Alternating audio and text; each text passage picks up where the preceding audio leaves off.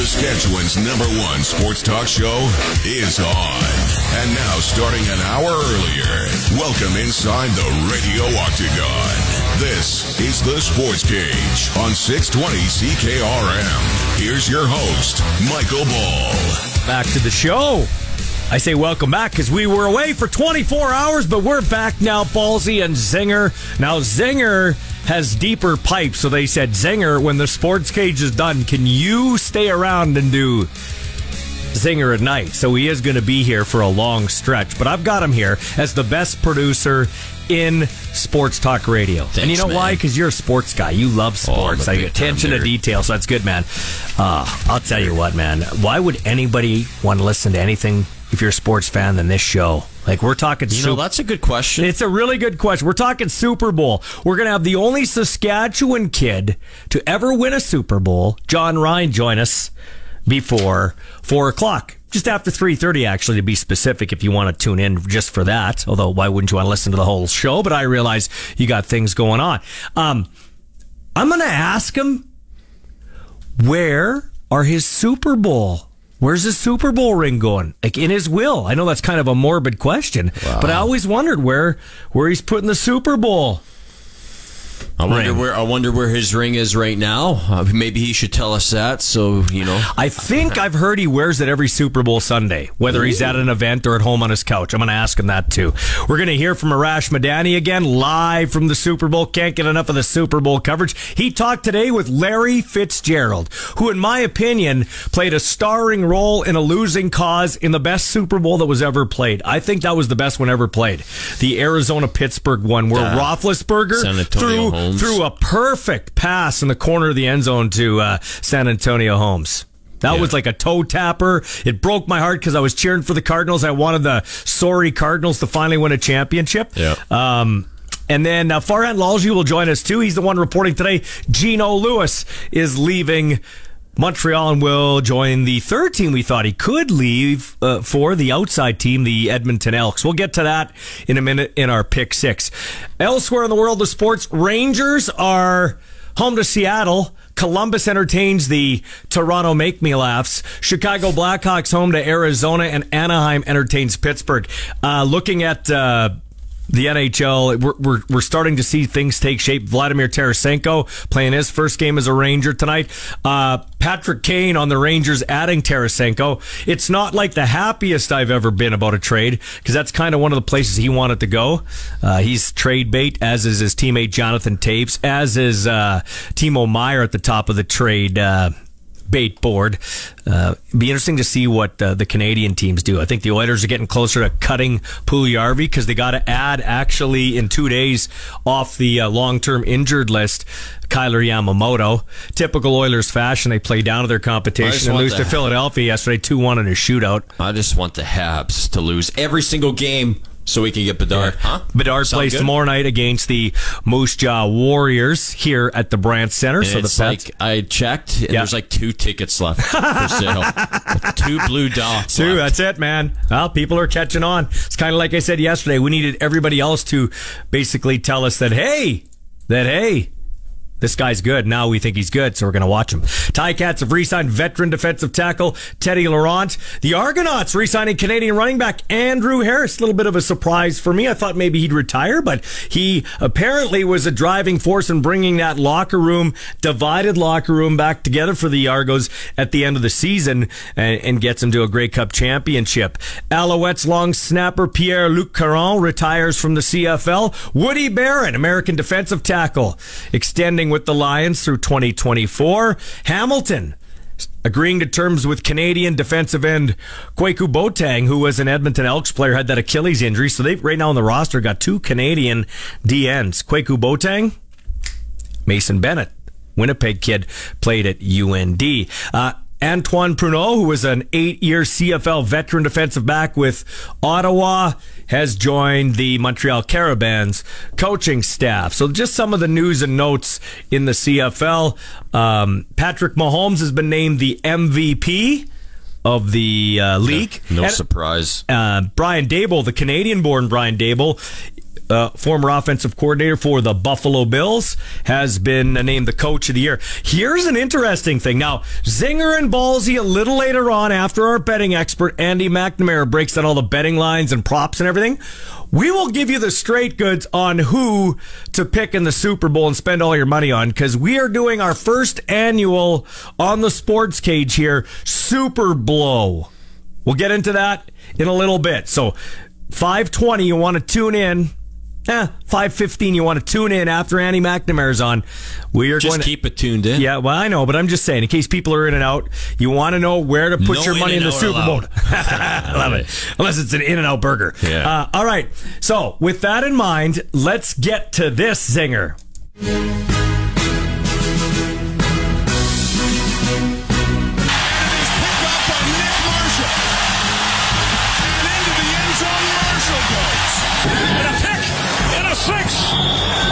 It's going to be a touchdown for Chandon Sullivan. It's Sorensen to the house. A pick six. Time now for another Pick Six with Ballsy and Friends as they give their take on 6 sports topics of the day.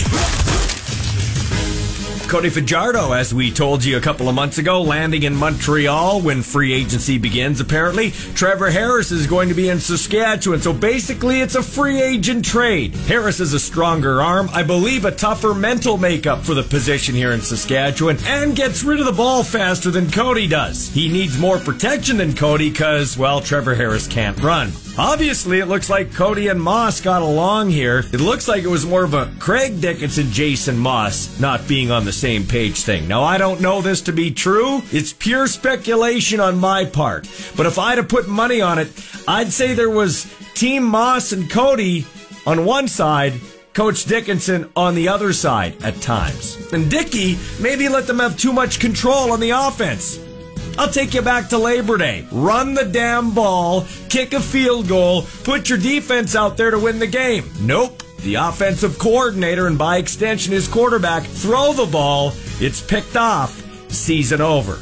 Now I hope Cody lands on his feet in Montreal, and make no mistake about it, Jason Moss is a very good coach. Number 2 in the Pick Six. I'd love to have Geno Lewis snagging passes from Harrison Rider Nation, but with more holes to fill than just receiver, I'd rather the Riders spend their cash in the trenches on the O-line and the D-line. Number 3 on the Pick Six. As I've said before, and it's worth repeating to fans, if you have a good personnel department, you should be able to find me good, affordable American receivers and linebackers. And it's why the Riders are probably going to part ways with linebacker Darnell Sankey.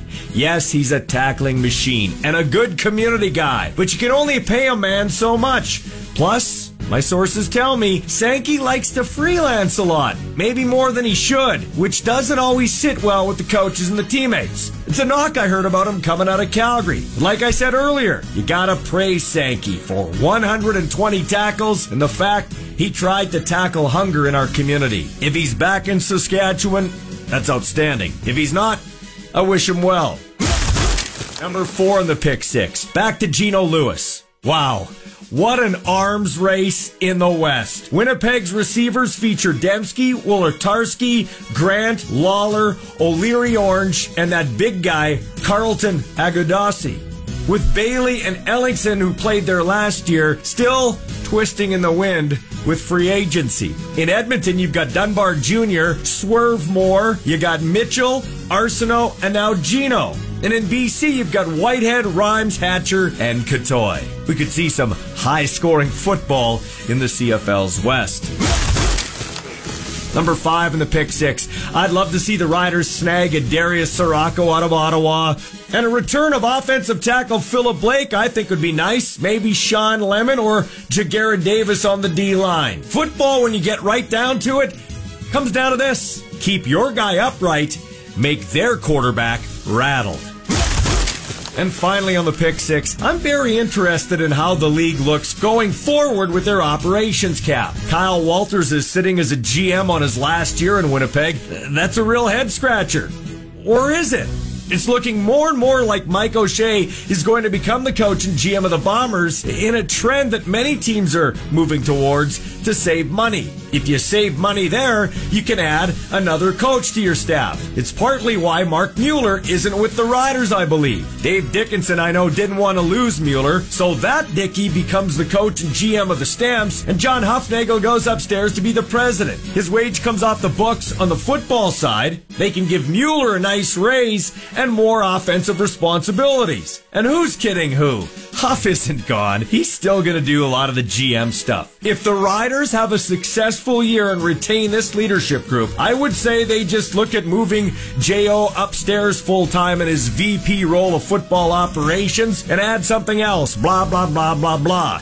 Craig Dickinson becomes the coach and GM. O'Day pulls a Huff and still does a lot of the GM duties. If they're going to have this ludicrous cap on the football side, you got to find a way to massage it. And a lot of teams like the Bombers and the Stamps, now the Elks with Chris Jones, they're headed that way.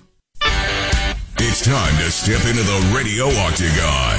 You're tuned to the Sports Cage on Saskatchewan Sports Radio, 620 CKRM. First points of the day from Hauschka. Fake it. Ryan gonna float it for the touchdown. Seattle back in it. Gary Gilliam.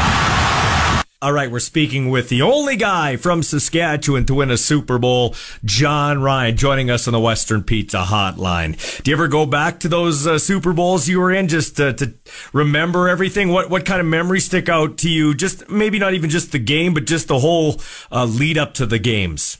Yeah, I definitely think about them often. I think it's the whole, as you said, the whole lead up to the game with the media days and just all that stuff that kind of came along with it was really memorable. Obviously, our first game, Super Bowl 48, was very memorable with the win, and then the 49 was not so memorable with the terrible loss. But yeah, when I think back on those days, I not only think about the games, but everything went along with it. Ooh, it was in that stadium that they're playing in on Sunday that you lost that game, man. Let's rewind that for a second. I don't want to bring up painful memories, but I guess I do because I'm asking you the question. Like, what's running through your head standing on the sidelines there helpless like many of your teammates when that, like, give it to beast mode?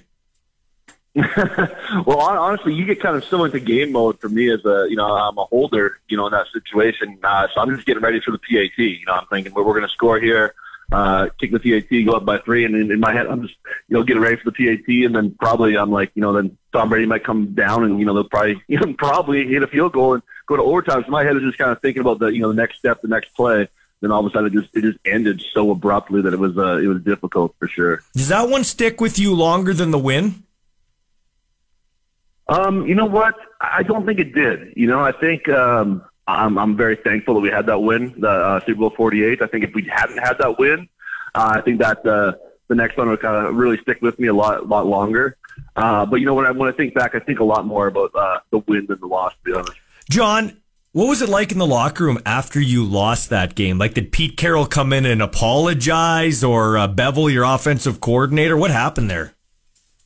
It was a little bit of chaos, to be honest. It was, guys just kind of all dealing with it in their own way. There's, guys crying, there's guys screaming, there's guys throwing stuff, there's guys praying. It really ran the gamut. It was one of the weirdest situations I've ever experienced. For me, I just got in there, went and showered, and went straight to the bus. I didn't want to talk to anyone.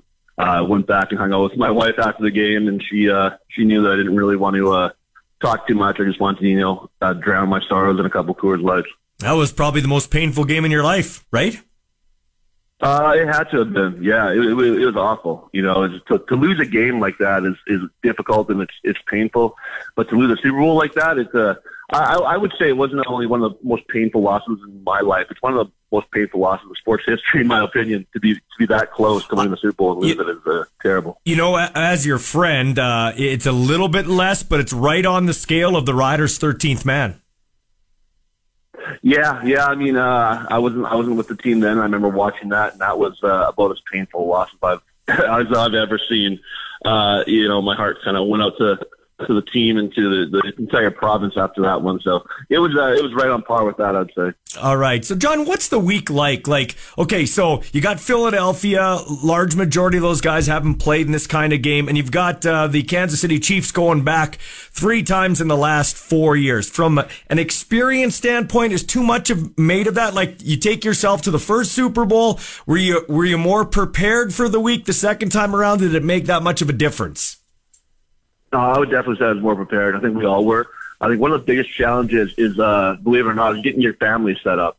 You know, you have every player, has the opportunity to buy 15 tickets, and they're flying family members from all over the country. They're trying to book hotels. They're trying to make sure they're all taken care of. And that was kind of that bye week was kind of that was the biggest pain in that week, is trying to get everyone's family set up to go to the game and kind of have that experience for the second year. I handled that part a lot better. And just, nothing feels right. Nothing feels normal compared to a normal week leading up to that second week. You're in a different facility. You're sleeping in a hotel every night. You have a ton of media. Every time you go to practice, you have a police escort. They shut down the freeway. There's helicopter escort over top of you. It's just a surreal situation. And nothing felt normal, honestly, until I stepped on the field before the game. Then I was like, oh, this is familiar to me. I know what to do here. So it's a very unique week. And it's kind of wacky in that city, too, because the Waste Management Golf Tournament's on, too. Yeah, which is an absolutely massive deal. So they're kind of going on at the same time, which is pretty unique, and it's going to be quite the party in that city this week. Okay, so let's break down this game now. How do you see it shaking down? Like, I've put 50 on Philadelphia. I think the Philadelphia Eagles are the better team across the board, but I'm kind of hesitant only in the fact that Andy Reid's been here before, and Andy Reid is a very smart coach. I think he's underrated as a head coach. And, Patrick Mahomes, the best quarterback, even though he's hurt. Yeah, I kind of like KC. I think the experience is really going to help them. Most times when the Super Bowl, the game starts off pretty slow. Teams kind of, going back and forth, not really doing all that much. But I think KC is going to come out pretty hot and kind of use that experience to jump out early. And then I think it'll be a really close game after that. Yeah, so... but I do think at the end, I think KC pulls it out, in my opinion. There's a couple of things also I wanted to bring up. Nerves. Are there any more nerves for guys before a game like this? Like you talked about the build-up for the week. Is it just another game or no? Pete Carroll used to always say, just another game. Every game like just another game. And that's how we did it all the time. But when you get to that Super Bowl, it's not another game. I mean, it's something else. You're on an international world stage that is not quite like any other game you'll play. So the nerves are definitely there. As I said, it's a lot different of a game just with everything going on around it.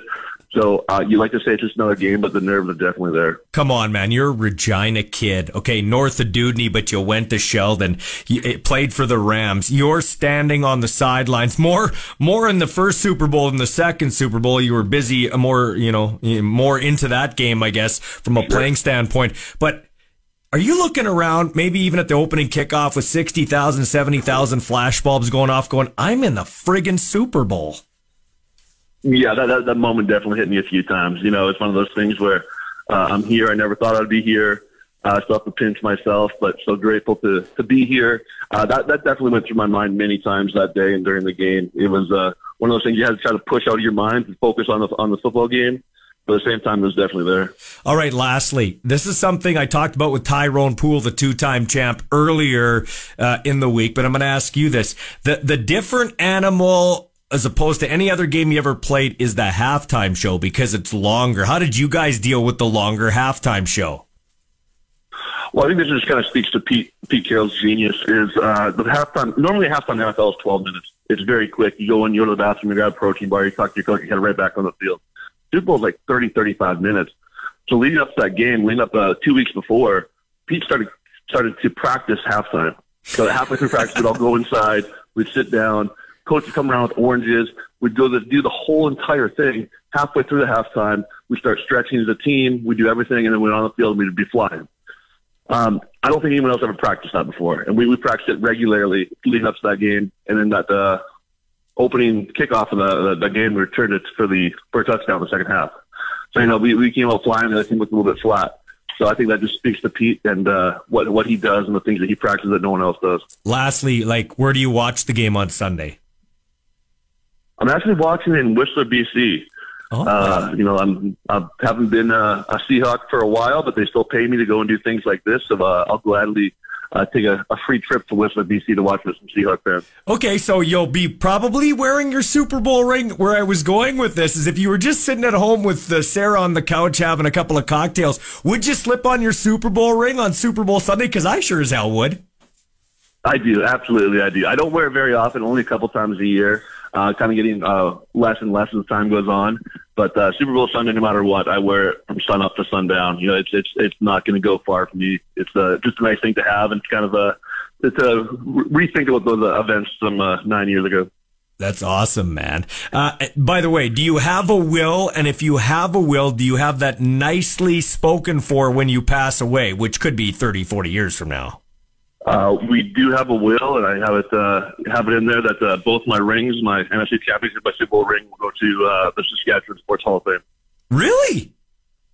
Absolutely. I never knew that. That is an outstanding story and a good way to end this interview. John, thanks for your time. Enjoy Whistler, BC, and all that comes with that. And man, I'm glad you did get your Super Bowl ring. Enjoy the game.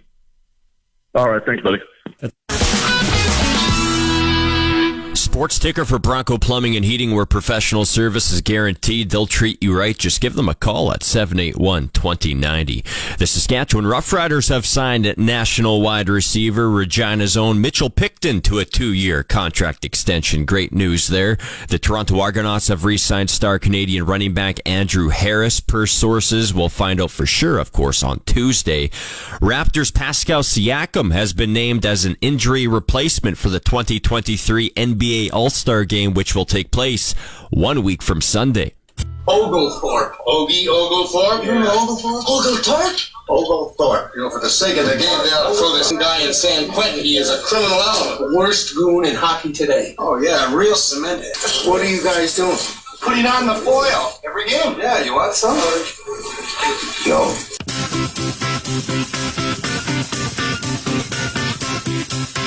Now time for the Monday Nooner Senior Hockey Report here on the old Sports Cage. Senior hockey season belts. I feel like this weekend, this time of the year, it's as good as it gets. We've got provincial matchups happening across the province. Every league of all 12 leagues is into league playoffs. This is like, it's the time of the year where some teams are playing 4 or 5 games a week. Everything's going on. It's a good time to be a senior hockey fan. This is the pro hockey in Saskatchewan. And by saying that, it's really, I'm not even fooling around. It is some unbelievable hockey.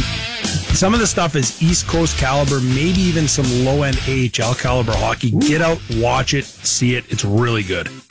Yeah, Belts. And, of course, our Monday Nooner podcast. We record every week a senior hockey show dedicated to all these senior hockey players and fans in the province. Every week we've got a top 10. Why don't you run it down for the fine Sports Cage listeners who we've got pegged as the top 10 teams in Sasky this week? This week, we start at number 10. We're going to skip the honorable mentions. We'll right to number 10, Davidson. Number 9 is Wadena. Number 8 is Theodore.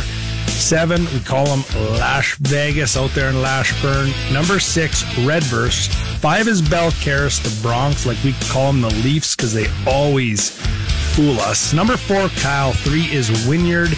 2, Kindersley. And number 1, Double is out in Kenaston. They've been there a lot this year. They've got a heck of a hockey team. You know, it's provincial time. Kenaston just beat their Highway 11 rivals in Davidson in 2 straight games.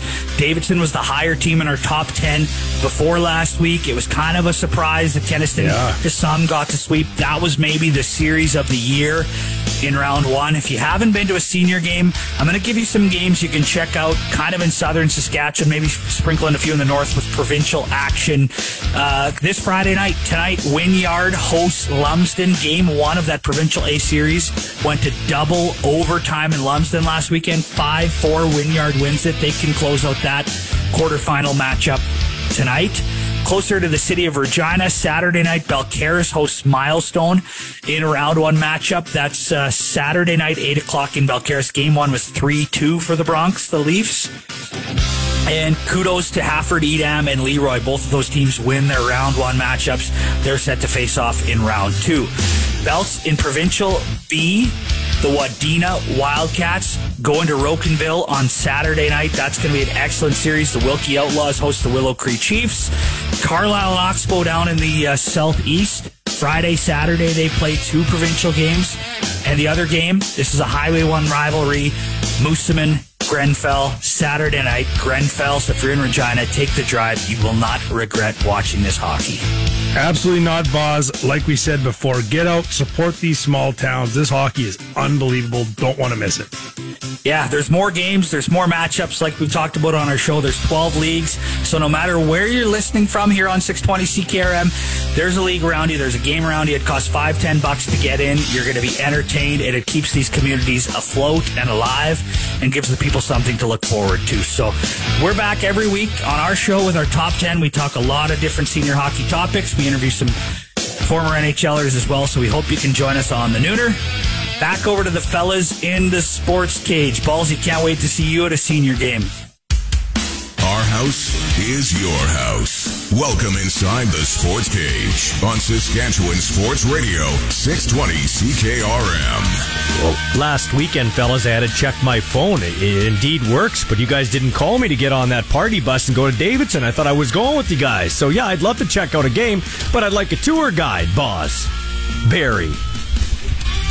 Belter. That's true. I was in the same room. You were in the same room. You heard it. They lied to you. They lied to me. How does it feel? You got lied to by them and by Bo Levi Mitchell. Sad, man. It feels like I attract liars. I'll tell you who else I attract. I attract some legendary radio announcers. We had Wayne Larrabee on the show from the Green Bay Packers radio network. We had Merrill Reese before the NFC Championship game, the longest tenured radio play-by-play guy in the National Football League with the Philadelphia Eagles. They're in the Super Bowl, and that team's taking on the Kansas City Chiefs. And earlier this week, we caught up with the legendary voice of the Chiefs. His name is Mitch Holthus. Don't know who he is? You will. 36-36 tie in overtime. Chiefs first down and goal to go. Mahomes looks to throw it. Pump faking. Right side he wants it. A comeback cut. It is caught by Kelsey. Touchdown!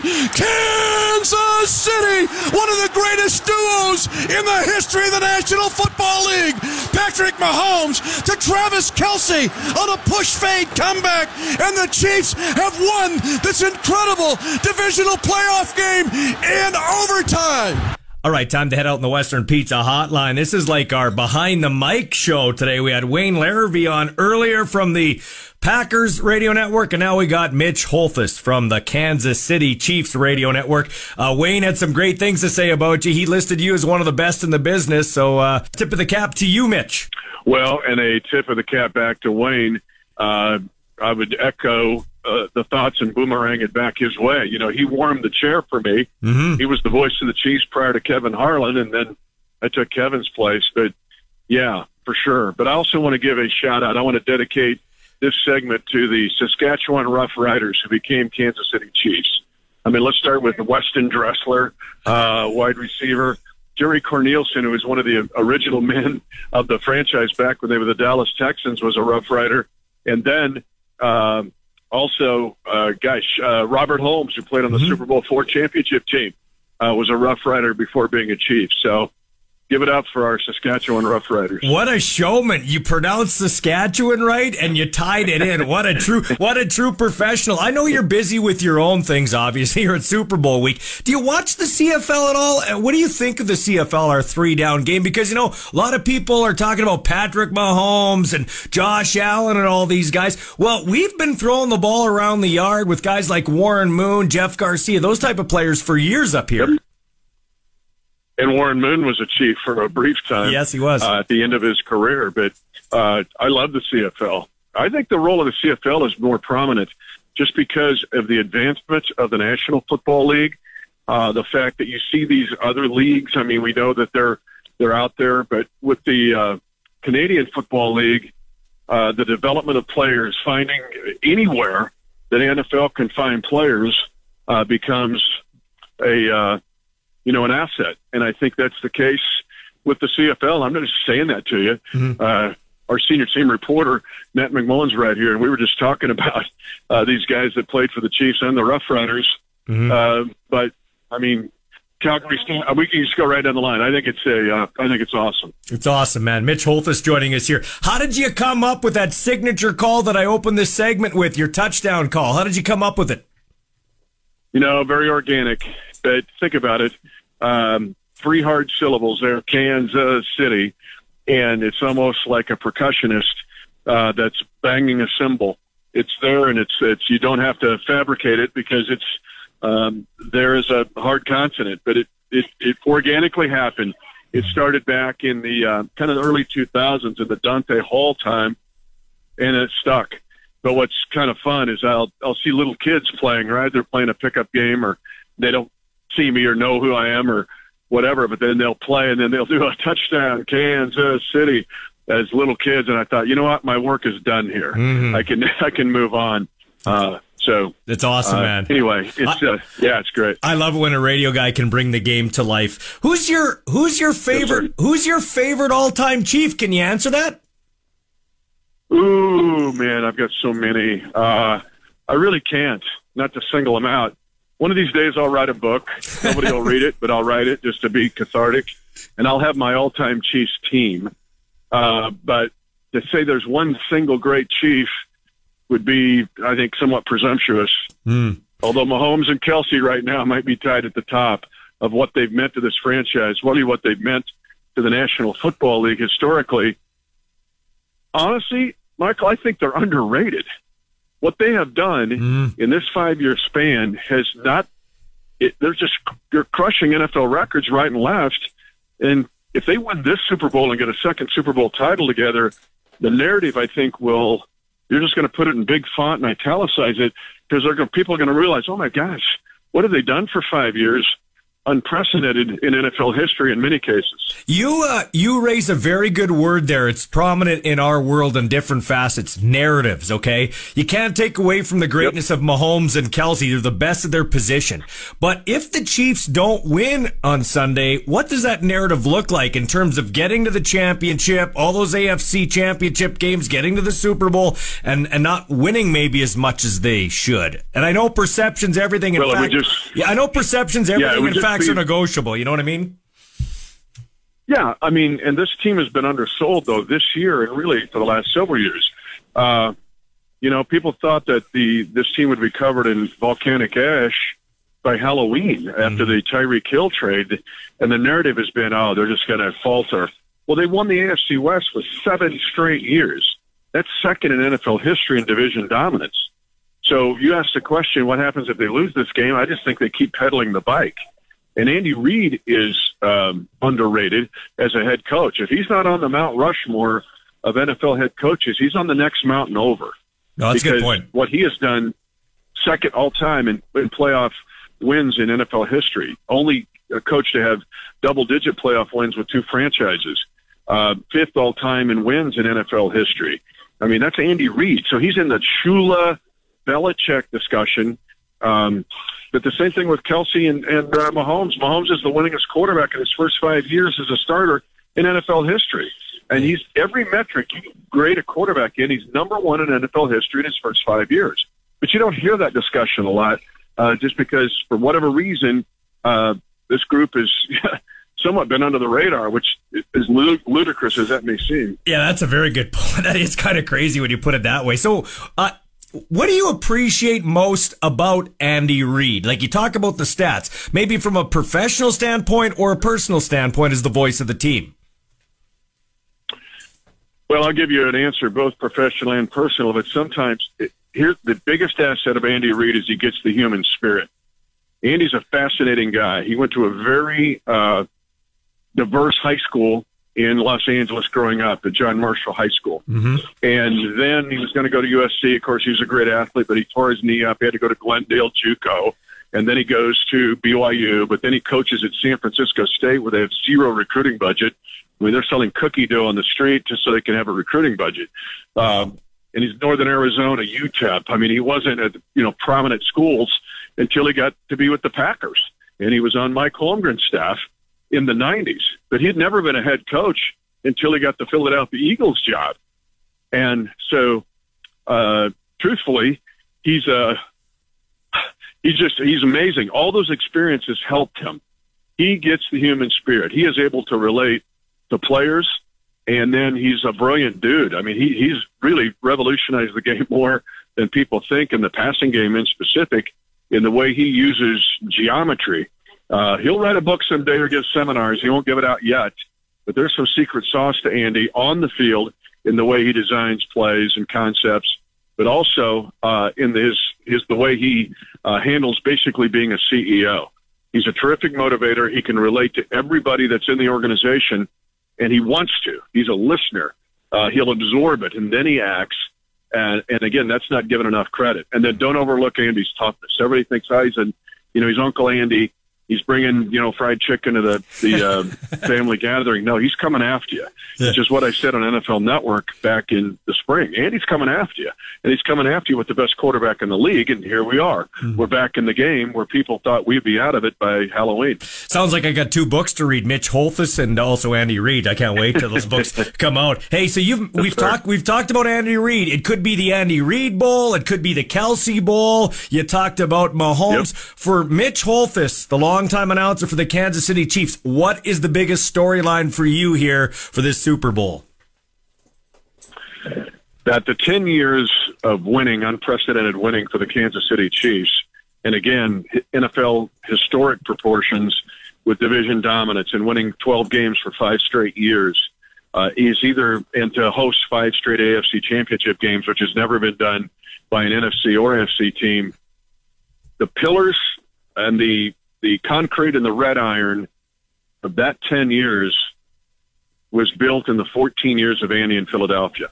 Meaning, when he got the job with Kansas City, he brought the infrastructure of the success in Philadelphia with him to Kansas City. Our athletic trainer, Brett Veach, the general manager, the president, Mark Donovan.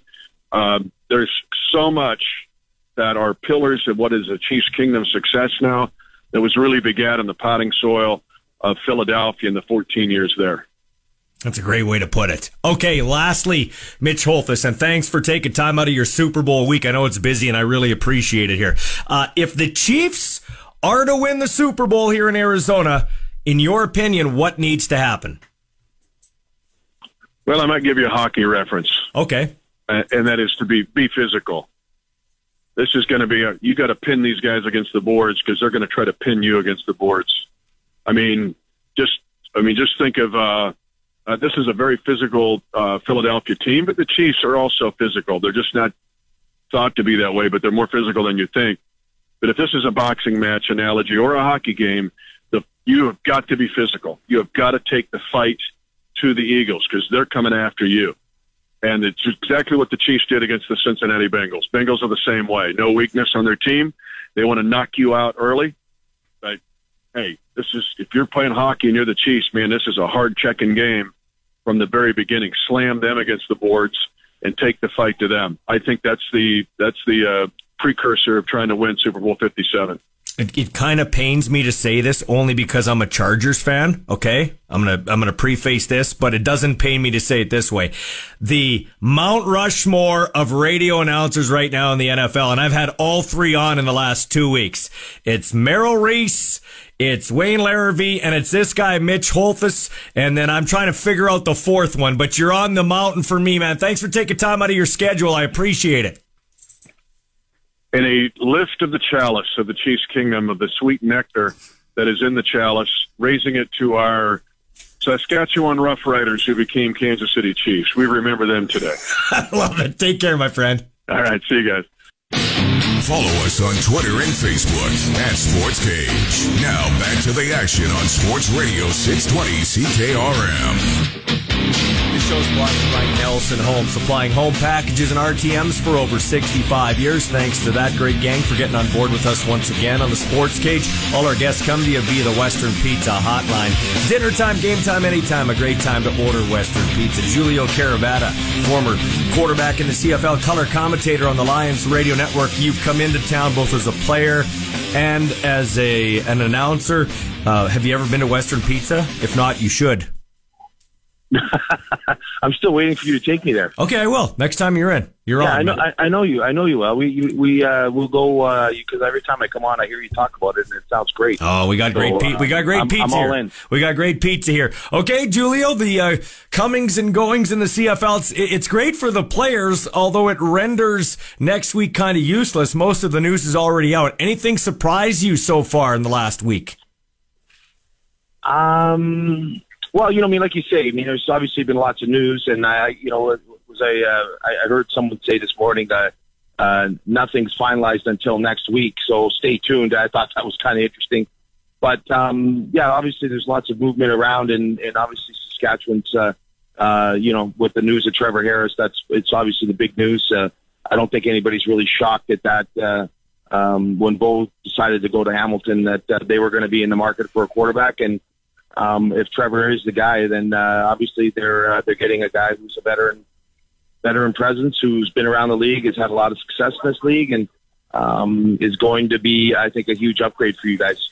The Riders need an offensive line. I'll get into the quarterbacking in a second. I'm looking at the arms race, though, in the receiving core. The BC Lions have a real good receiving core, even though they missed Brian Burnham. Bailey's still out there, and Ellingson for Winnipeg, but they've got a really good receiving core with Lawler going back there, Dembski and such, Wolartarski, nice list of receivers.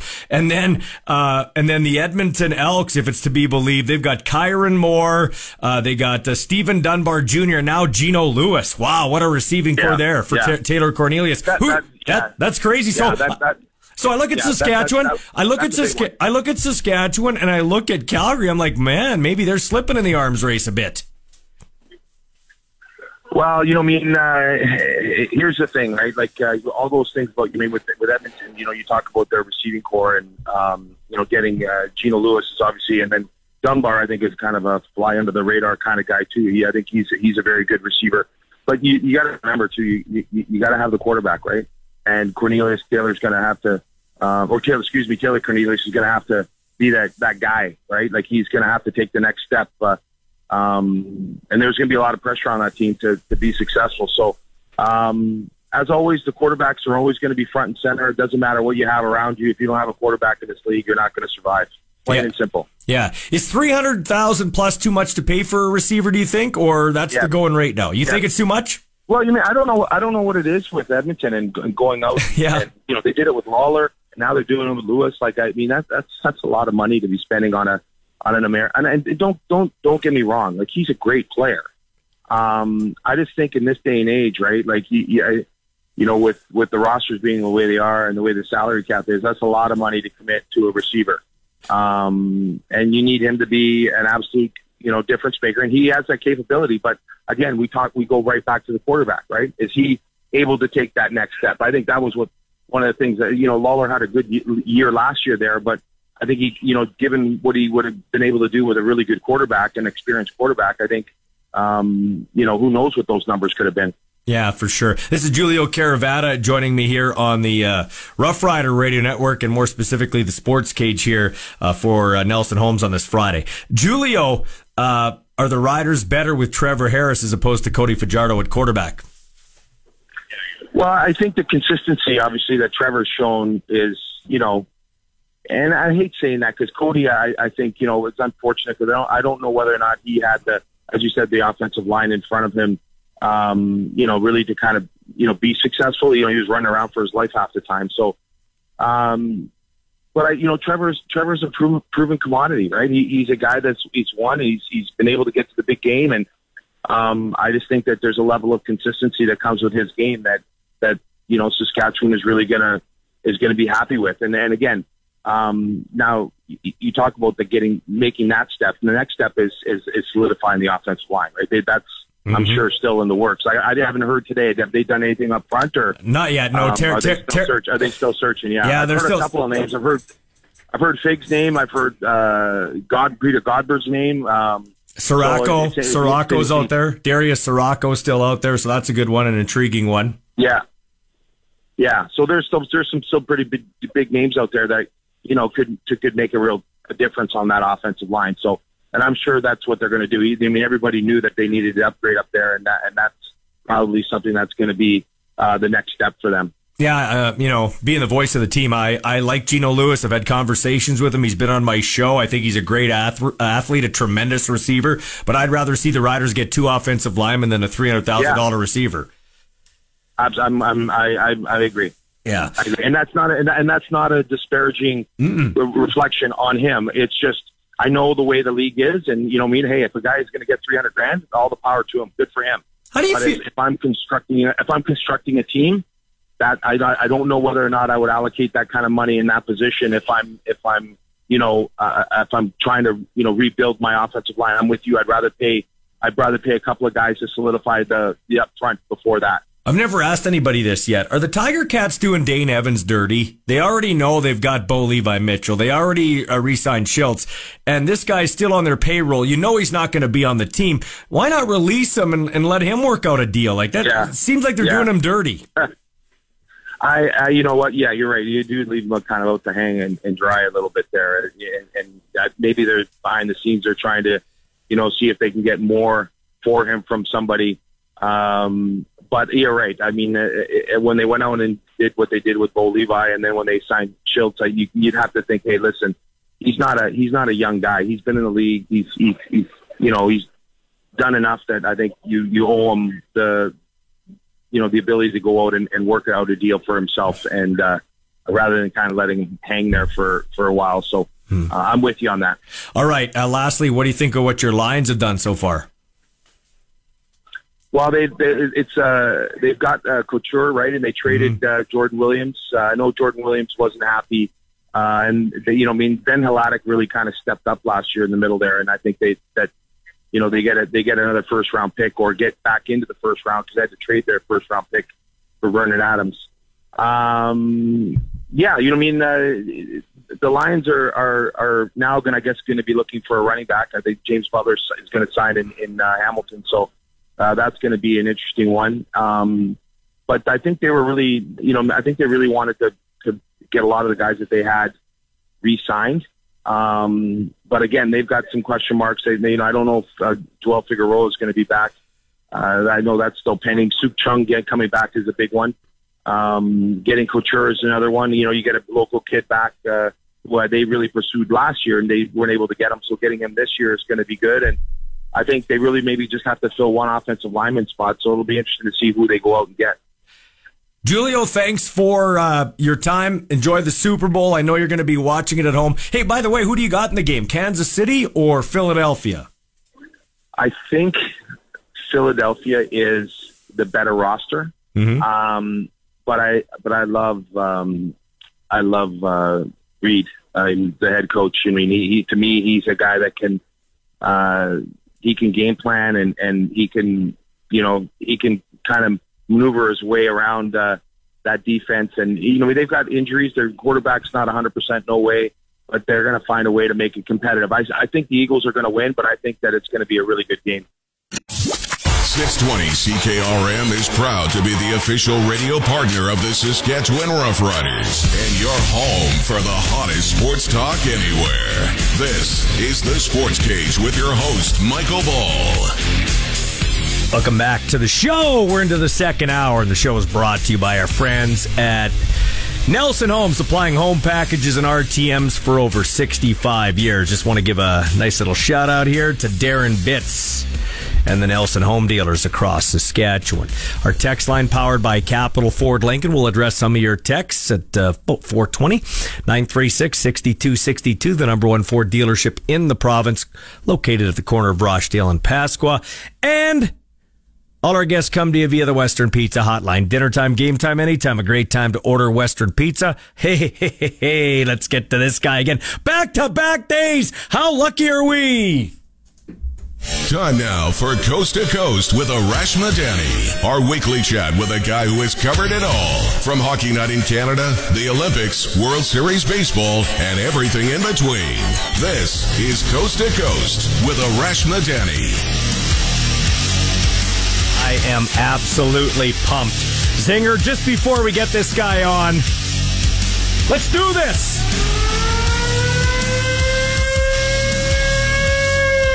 Yeah!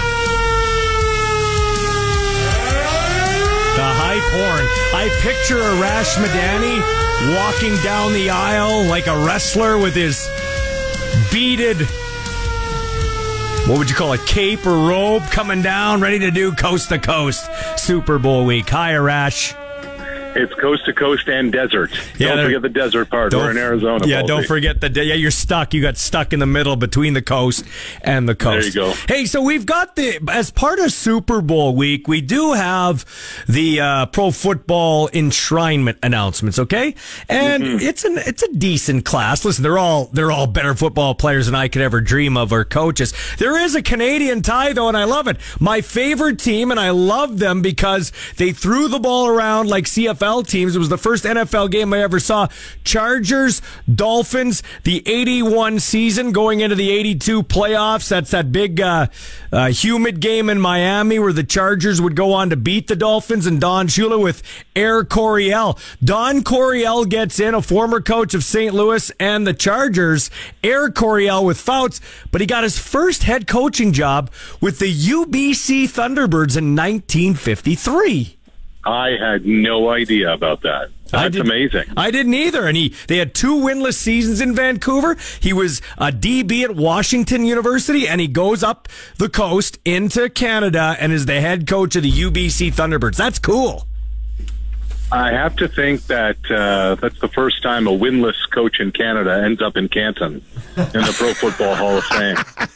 That is awesome. I tell you what, also going in this class, Rondé Barber, Darrelle Revis, a couple of corners. Had the chance to speak with Larry Fitzgerald this morning. I did a sit-down interview with him. I saw that. And I asked Fitzgerald, Ballsy, I said, who's the best corner? Who's the toughest corner? Who is the defensive back going into a game week where you're like, I know this is going to be a long day? And without skipping a beat, he said Revis. And that kind of surprised me. I said, well, what about the Legion of Boom? Like, you guys went up against all those Seattle defenses twice a year being in the NFC West.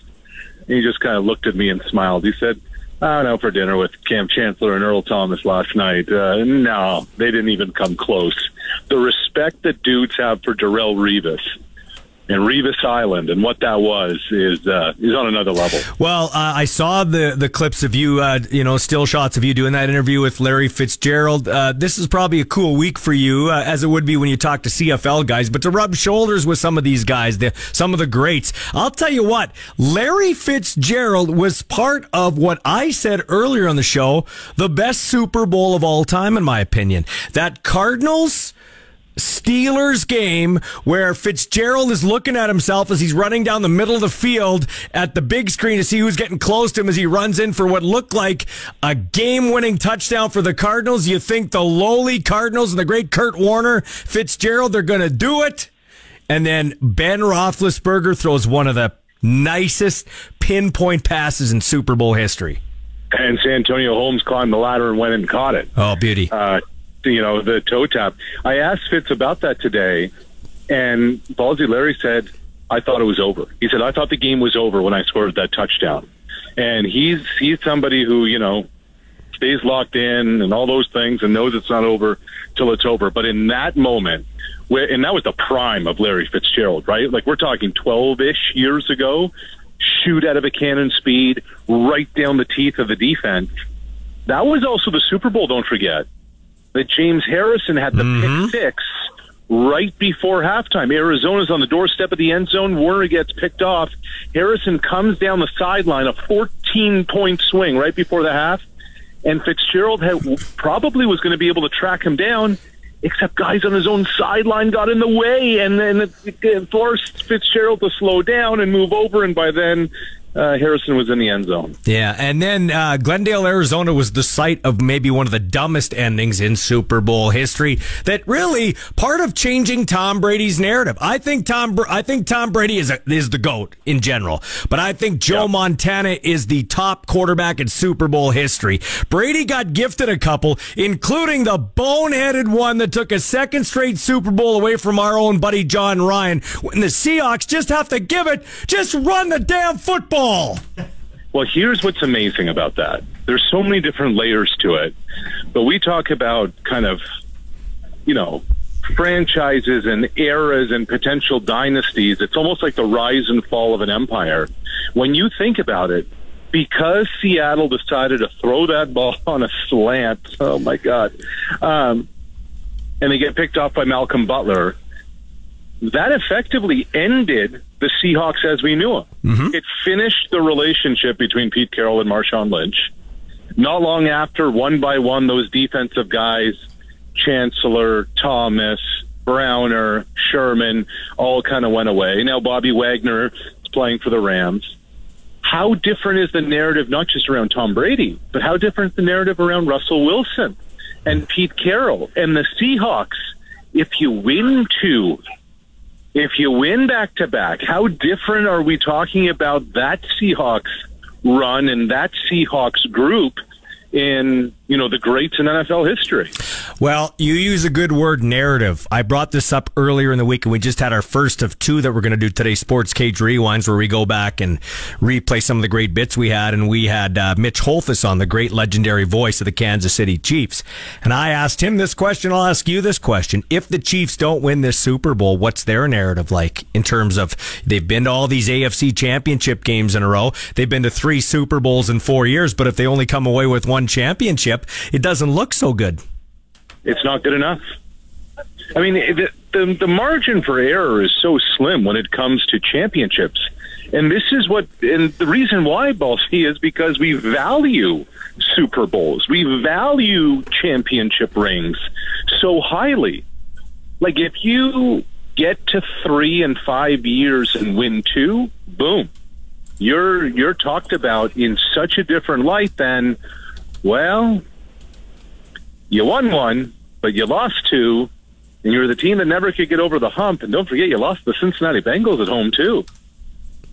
So there's a lot riding on what this means historically. Like, I think Mahomes and Kelsey are first ballot Hall of Famers already, regardless.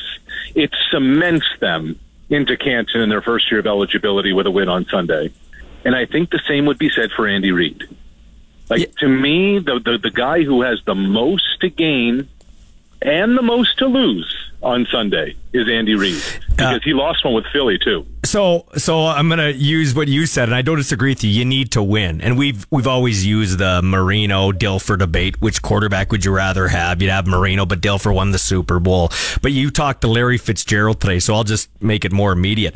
Larry Fitzgerald or Isaac Bruce? Isaac Bruce won a championship. Would you take him over Larry Fitzgerald? You know what I mean? Who's better? I think Larry Fitzgerald is. Oh, for sure. We were having this conversation at dinner last night. I have Larry Fitzgerald at the top 5, 6 of my lifetime. Mm-hmm. Jerry Rice, Randy Moss, Calvin Johnson. And, yeah, I think Fitz is right there in the conversation. He's right there. Like, I know Michael Irvin's got his rings for sure. But that's Isaac Bruce, Marvin Harrison. You're in a special category when you win one and you're elite, but there are some, like the Marinos, like the Fitzgeralds, whose careers were so brilliant and dominant and standalone, even without the bling, Balti. Mm-hmm. They remain top 10 ever. So a couple of Super Bowls ago, they had a little bit of issues on their offensive line, and they got smashed by Brady and the Bucs 31-9. Yeah. I think it's going to be a humbling experience for Andy Reid and the Kansas City Chiefs. I am going along with the Madden simulation this year where they picked the Eagles to win 31-17. I think it's a minimum 10-point victory for the Eagles. I think they absolutely smash the Chiefs. The only area in which I have pause about that is Jalen Hurts' shoulder. Let's remember, Week 15, he gets slammed into the turf in Chicago. They're calling it a sprained joint in the shoulder. He missed 2 games, Week 16, Week 17. He barely ran. He barely threw Week 18 against the Giants.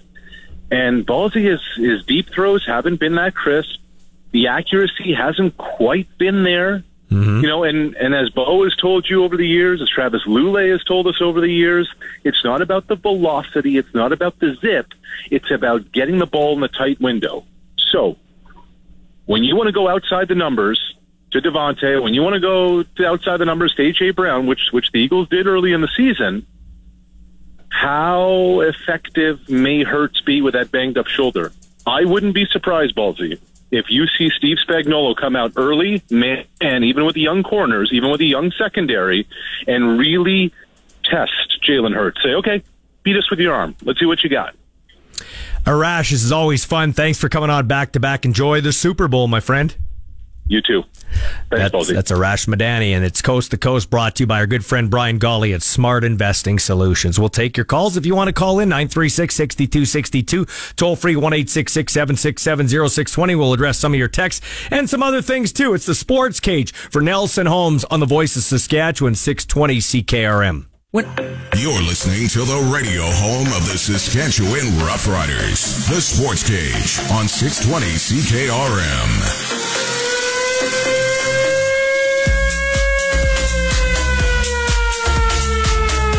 They're calling. The people are calling. Western Pizza Hotline. Let's go say hi to Mark. He's on the phone. Go ahead, Mark. You're on the Sports Cage. Hey, how you doing? Good, Mark. What's up? I'm just wondering, Keon Schaefer-Baker, did he sign with anybody? Nope. The window closed February 8th. February 14th, the window closes. He has to sign. I thought No. Schoen's another guy in Winnipeg, Dalton Schoen. He's a guy that has to sign by the 14th, and so does Keon Schaefer-Baker. If not, they're back. I'm suspecting Baker's going to be back. Hope he is, and has a great year. Yeah. Yeah. How about Micah Tights? What's happening? He's back. With him? He's back. He'll play Will linebacker.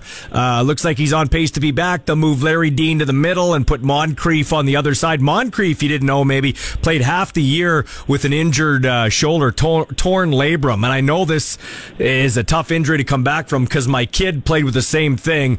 I don't know how bad his was. My son got a surgery. You can't arm tackle. So Derek Moncrief was with his hand tied behind his back.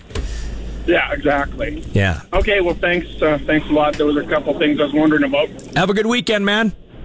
You too. All right, let's go to Jim, who's been waiting patiently. Go ahead, Jim. Hi, Michael. I was thinking this coach might have been ahead of your time. Gord Curry? I know Gord Curry. He was ahead of my time, but he was the greatest amateur coach in Regina history, man. I did. It's funny. I'm glad you brought that up. 1993, it was my last year at the Rams, or the last year I played. I could have played one more.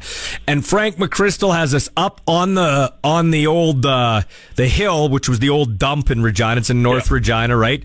It's now Scotty Livingstone Field, where it was Scotty Livingstone Field, but it's where the Thunder practice now. Anyway, we come into the locker room, and we had been hearing them talk, him and Bernie Schmidt, about Gord Curry. I thought Gord Curry was dead back then, and he comes into the room, and it was like Lazarus, and the tomb rolled back. He walks in, he starts telling us, I knew right there we're going to kick the Hamilton Hurricanes ass, and we did. Gord Curry was awesome. I love Gord Curry.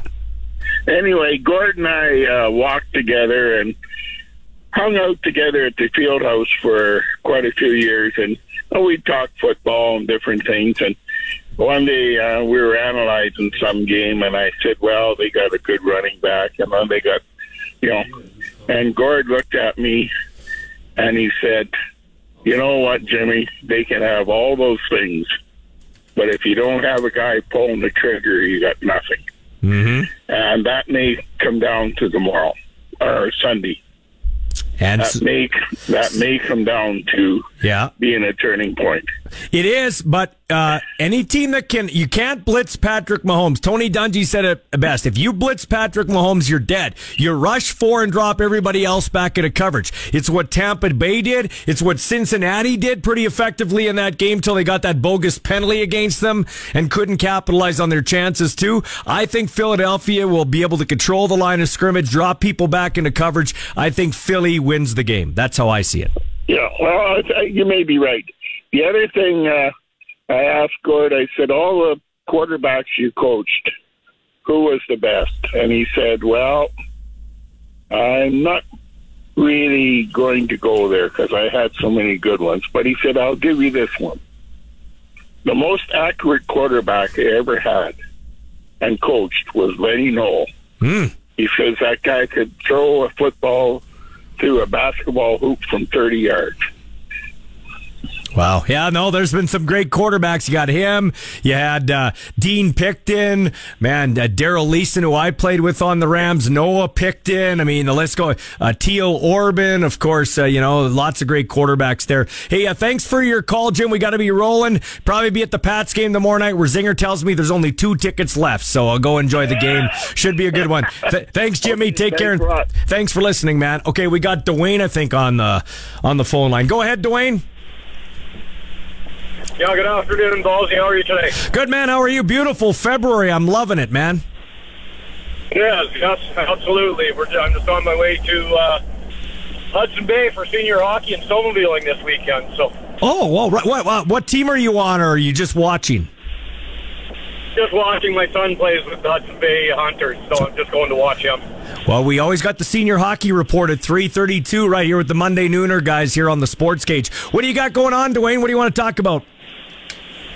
I'm just actually wondering if you know when the tickets for Touchdown Atlantic go on sale.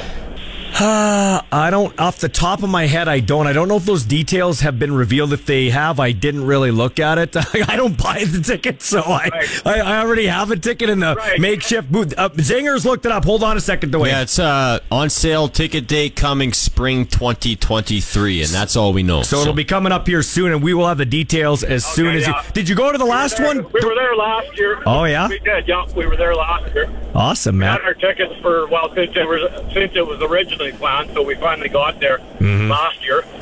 And it was a great time, other than the football game wasn't as good as we'd hoped. But well, I mean, it was a decent football game till Cody threw that pick. Hey, Dwayne, since you put your money where your mouth is and go all the way out to Halifax, what are you thinking so far about what the Riders have done, what they apparently have done, what they might do? I don't know. I'm cautiously optimistic, I guess. I think Harris will be a good quarterback if we can put some guys around him to protect him. Mm-hmm. I'm happy that we got our running backs back. Probably going to lose some studs off defense, but you're going to have to do that because you got to sacrifice somewhere to have an O-line, eh? So, absolutely. Yeah. Well, Dwayne, we're up against the clock. I wish you good travels out to Hudson Bay. Have fun watching senior hockey and snowmobiling. And hey, if you're in Halifax and we don't hook up before then, come see me because I'm in the makeshift booth on the benches side. So make sure you stop by, okay? For sure, you bet. Take care. That's Dwayne headed up to Hudson Bay. We'll be back with more of the Sports Cage, including Chase the Ace, a chance to win some cash here on 620 CKRM. Sports ticker at 4:32. The Saskatchewan Roughriders have signed Canadian wide receiver Mitchell Picton to a 2-year contract extension. And speaking of our Roughies, we're about to give away a lot of moolah coming up here in a couple seconds. The Saskatchewan Roughrider Foundation Chase the Ace, brought to you by Viterra, on the way. And it's time for your CFL report. Here's Michael Ball with Rough Riders kicker Brett Lowther. Obviously, you're a little biased, but what do you hear from guys that aren't initially here and come here? What do they think of the Rough Rider organization and Regina and Saskatchewan by extension? Obviously, just the fan base is second to none, and every team's going to say that, but it's just true out here. I mean, if you're on a different team, you're going to say that as well. I've played for other teams, and yeah. I'm not just saying it because I'm here now. The facilities we have, it doesn't matter if it's buddies on the other team playing here in the Grey Cup or when they get to see it, they know it's the best in the league. Even when the Jets and the Flames played that outdoor game here, they were leaving some notes and stuff behind about how it's better than NHL facilities and stuff like that as well. So for me, that's why I love to keep coming back. I feel like some of our people up top in the organization every year, it's like clockwork. There's a lot of maybe negativity or stuff that comes around until you can sign players and stuff like that. But I feel like J.O. and Dickie and those guys are doing a great job and take a lot more flack than they probably deserve. But it's a great place to play. For me, I'm from a small place, Nova Scotia. I feel like it's very similar out here. The people have been great to me, and I have no complaints. I'm super fortunate to be in the position I'm in. It's just lucky to still be playing football. Yeah, and I'll tell you what, you're the benefactor of playing on Canada's team because we talked about it before. You get to go back to Nova Scotia and play in a second straight touchdown Atlantic game. Are you liking the signing so far, and maybe some of the rumors you're hearing without the confirmation? combination of them? Do you like kind of where the direction's going for this team? Because I feel like, yes, this team didn't have a good year last year. A lot of factors for that, and it's never as good as you think it is and never as bad as you think it was. Yeah, no, I couldn't agree more with that. It's something I preach to definitely the younger guys, or maybe being a leader on the team now, is instead of the ups and downs or thinking it's really good or really bad, it's really never like that. One thing just to be clear on, like we haven't signed anyone. You can't officially sign anyone till Monday. Like, these guys can change their mind. That's why the window's open to basically go back to your own team and negotiate to get more money, and why they started in the first place. So while there's a lot of rumors and stuff like that, they're good, but until stuff's kind of done and settled with, you don't really know what you have. But I know J.O. and Kyle and the whole brass is working extremely hard to make sure our team is as good as possible off the field, but you don't win anything right now, so it doesn't mean anything until you start playing the games and see what you have to put out for a lineup come October, November. Saskatchewan's best coverage of the Saskatchewan Roughriders is on the Sports Cage, right here on the mighty 620 CKRM.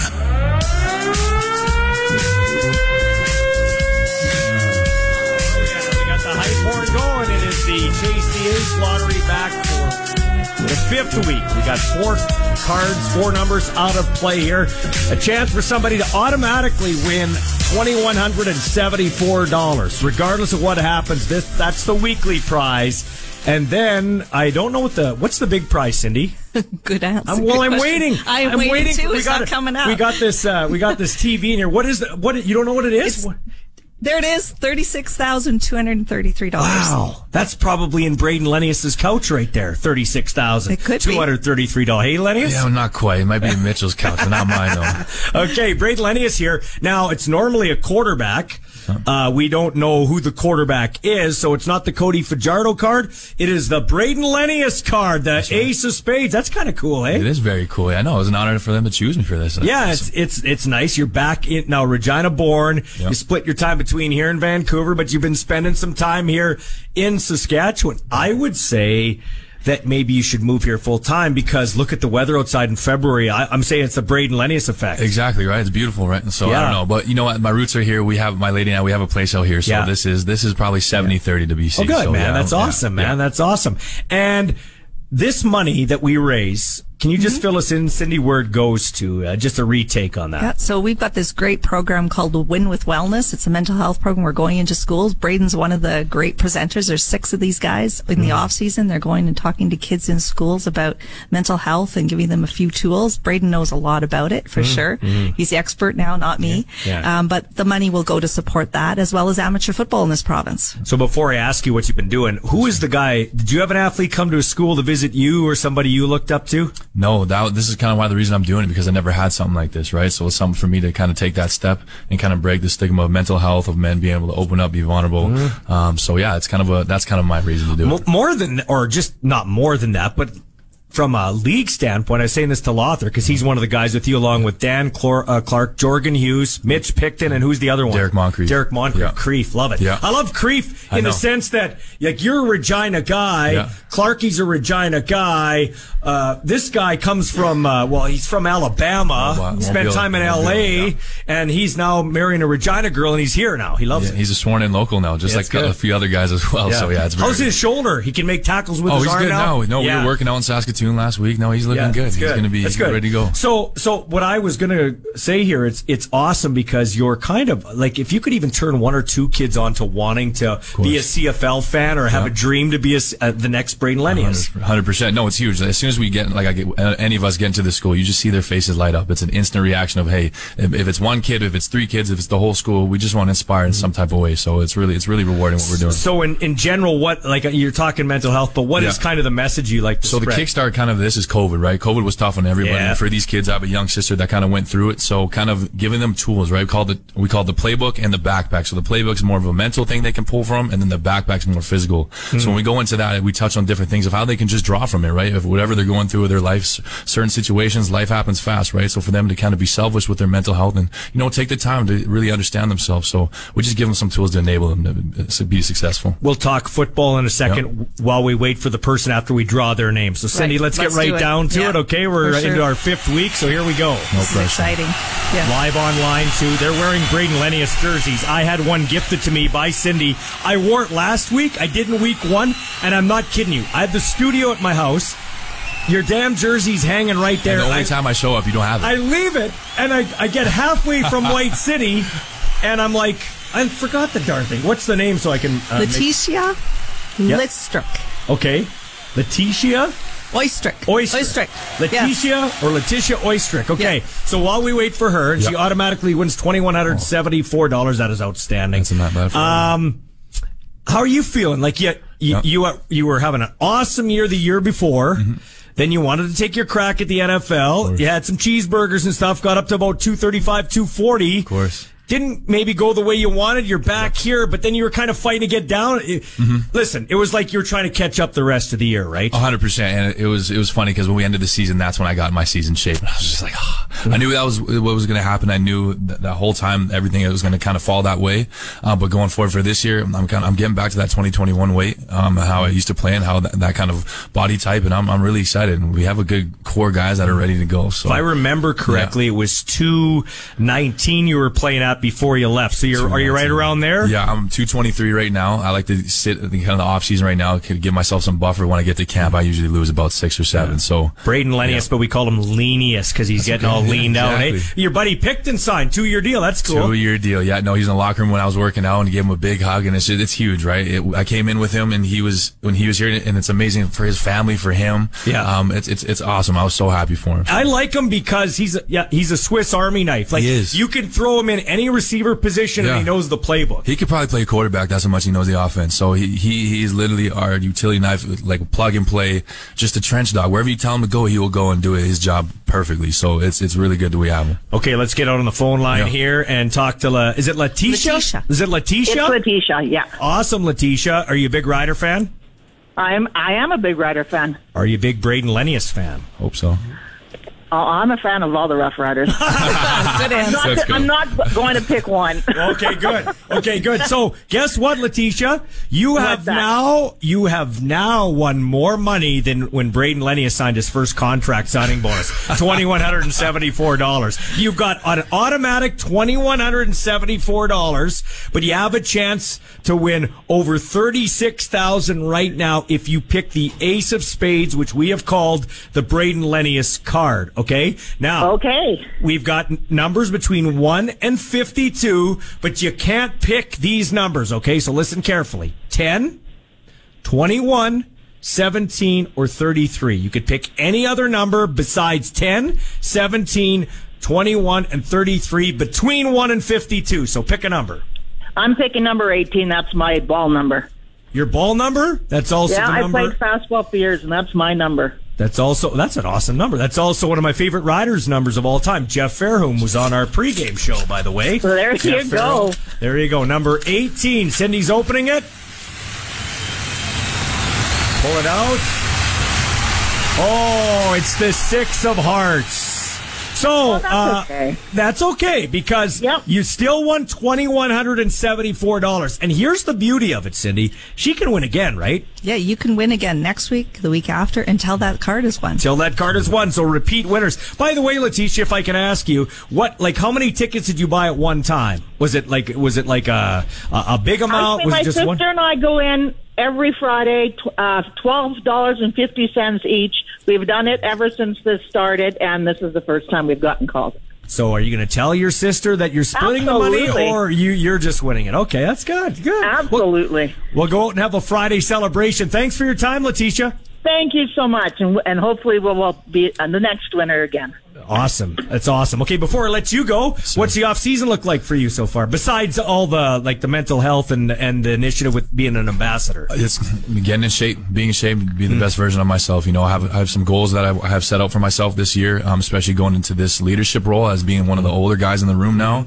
I want to take that leadership on of carrying the room, showing what we can do, holding guys accountable. We want good character dudes. And aside from that, for myself, just stay consistent, right? Consistency is probably the biggest thing for my career that I felt that makes makes me be successful. So just keep cracking at the bit, have fun with it, and just have to keep working for those goals. So we don't know if Duke and Shaq are back. You're here. Have you heard anything about Kean Schaefer-Baker? Come on, be our insider here. Have you heard anything? He's got till the 14th. I can get the pot stirring. I talked to him yesterday, but I can only tell you guys that much. Dude doesn't return my calls or anything anymore. I'm very sad. That's the Schaefer-Baker, man. It's okay, though. I left the Schaefer-Baker jersey right next to the Lennius jersey, but you're still talking to me. Yeah. I love it. And how are you feeling about some of the rumors you're hearing and everything? You know what I mean? Yeah. Looks like Cody's going to end up in Montreal. Yeah. Maybe Trevor Harris here. What do you think if that does happen? You know what? I've only heard good things about Trevor as well. So I heard he's a good leader. He goes out there and he plays, right? So that's what we want, right? Cody did that as well for us, but some things don't work on that. I've learned in my young career already. That's the business of things, right? So whoever comes, we're going to welcome with open arms, and we're going to love them up, and we're going to get to work. We have some goals as a team that we got to go get and chase. So yeah. So you're into the last year of your deal here. Are you going to take another look at the NFL, or are you kind of where your feet are right now? Because it gets to a point where in a professional man's career of football, you got to decide what you want to do. Either have a legacy in the CFL or always trying to chase the NFL dream. Have you decided that yet? 100%. Right now I have that decided. I'm never going to shut the door completely on that because that's every man's goal if they play this sport. But right now, like you said, I'm present. I'm very happy where I'm at. I've dreamed of this, right? As a kid coming back in this community, I've always wanted to do this. Be in the schools, do a variety of different things, and you know what? It's just an honor. So hopefully I can stay here as long as possible, and just keep rolling with this. This is the NFL in the CFL right here. Yeah. This is what it is in Saskatchewan. Tell them where they can get their tickets for next week, starting at 5 o'clock. At 5 o'clock, Riderville.com. And /foundation, which is really easy. Click on, and you can actually buy a subscription if you want. If you want to go to Bahamas for you can actually buy, and maybe you win while you're there. That's awesome. Hey, yes, I'm getting out of town for a while. It was an interesting season. I need a break. I want to give a shout out to Viterra for getting on board with this and being a major sponsor. We got to give them a shout out. Yeah, Viterra is fantastic. This is the third year that Viterra has supported this Chase the Ace raffle, and also supporting kids and community, both with the Win with Wellness as well as amateur football. So thanks, Viterra. Thanks for coming in, guys. Yes, thank you. Can't wait to see you. Cheers. Appreciate it. Take care. See you guys. Where Saskatchewan sports fans come to talk. This is the Sports Cage on Sports Radio 620 CKRM. Super Bowl week. It's been a great week here. In terms of NFL guests, you heard earlier in our first Sports Cage rewind from earlier in the week, Mitch Holthus, legendary voice of the Kansas City Chiefs. This guy's won the Super Bowl twice. Once as a backup with Brett Favre, but more famously, the 85 15-1 Bears whipped the New England Patriots in the New Orleans, Louisiana Superdome. Here's Jim McMahon. How's everything going up there? We're doing great, man. So first things first, you were supposed to actually do a dinner up the highway in Saskatoon with the U of S Huskies pre-pandemic, but the pandemic kind of threw a wrench into it. I was going to go to that dinner. I'm sad I missed out on it. Yeah, I was looking forward to doing it as well. I'd been up there a few years back and did a similar type dinner and had a heck of a good time. So I was looking forward to coming back, and then all this stuff hit, and with your the guy in charge up there for you guys, I don't know if I would ever got back out of there. So I'm glad things have calmed down a bit. That's good. I'm glad you think along the same way as me. I love it. Okay, Jim. I'm not going to lie to you. I was never a Bears fan, but I was a Walter Payton fan. Who couldn't be? And I was a Jim McMahon fan because of your toughness and your moxie that you just displayed right there. So, when did you realize you were the toughest guy on the field? At what point in your life did you realize I'm the toughest guy on the field? Well, I was able to endure a lot of pain early on in life, and so I think that just carried over. And I stuck myself in the eye with a fork when I was 6 years old, and that was pretty damn painful. So I had eye problems all my life. I mean, that's why I've been wearing sunglasses since I was 6 years old. And so that, in between the regular beatings I got from my folks from doing some bad things early on. So I learned to deal with a lot of pain. So it didn't really bother me playing through my career. Yeah, no kidding, man. Let me ask you a question, because you've been pretty open about dealing with the head injuries and other ailments from football. Jim McMahon, do you ever regret playing football? Well, I don't regret it because that's what I did for a living. I would have rather played baseball. That was my first love. That's all I ever wanted to do. But, things didn't work out that way. And, football was great. I played 15 years and played for 7 different teams, a lot of great players, a lot of good coaches, some really bad ones. But I had a hell of a good time. And, it's catching up with me now. I still got some lingering problems. Like you said, my head still bugs me. I have to go back to New York about every 3 to 4 months to get an adjustment so I can function properly or normally anyway. And other than that, I had an routine ankle surgery a year ago, actually 15 months ago, and ended up getting infected. And so I had to have 2 more surgeries, and they talked about cutting off my leg. They saved all that, but now it's not working still. I'm still not walking. I'm on a crutch. And so that's been very disheartening. But other than that, hanging in there. Man, you are tough. Tough's an understatement. Jim McMahon joining us here on the Western Pizza Hotline. Jim, if you could go back in the moment and play one game or one play again, could you, the young Jim McMahon who had all, who could move around freely, what game or play would that be? Can you pinpoint one? Yeah, that would be the 88 NFC Championship game against the 49ers in Chicago. We were, we had the best team or best record in the league that year. We had home field advantage, and we came out and laid an egg. And unfortunately, the Niners went to that Super Bowl. They ended up winning it. And so that was the one game I'd like to have back, because that's the only time I ever lost to Joe Montana as well. I was 4-1 against them, and the only loss was the big one. Yeah, you were, I would never say you had the gunslinger mentality. You were a great quarterback, but I mean, people talk about Montana and quarterbacks like that. What was it like, though, to be the rock star of that team? Like, you were the rock star of that team. Peyton, all-time Hall of Famer, but you were the face of that team. What was it like back then in the 80s to be the face of the Bears? Well, I'm glad there wasn't social media back then. But, it was nice. I mean, Chicago, the fans have always treated me well. Even when I came back and played as a visitor, the fans have always treated me great. I lived there for 28 years. My family was born and raised there, so it's a special place. I got out of there about 13 years ago when my youngest son went to college. I said, "Hey, I've had enough of the cold. I'm going out to Arizona."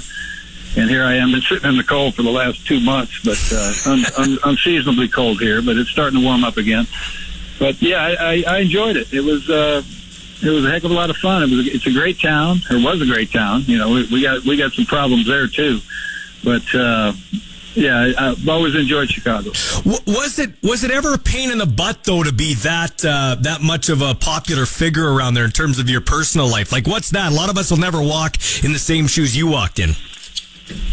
Well, to get, I had my kids, knocked over, people rushing up for autographs, or you're sitting with your family at dinner trying to eat, and, the constant stream of people. But, that was kind of very frustrating, especially when my kids got, were kind of run over. And then people still want an autograph. And when I get a little pissed off when, you knock my kids down. So, other than that, it wasn't that bad. Yeah. That's part of it. People, you're on television, you're in the newspaper, and people know you. And back then, they know us because everybody seemed to have a radio show or a TV show or some kind of commercial, and so we were out in the public more than most teams were.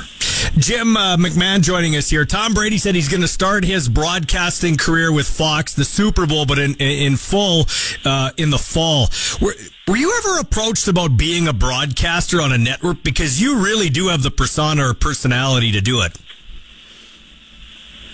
Well, until they can come up with the Truth Network, then I'm not going to do it. You got to be able to, say what's on your mind, or say what everybody that's watching TV is thinking, and these guys can't do it, or they won't do it.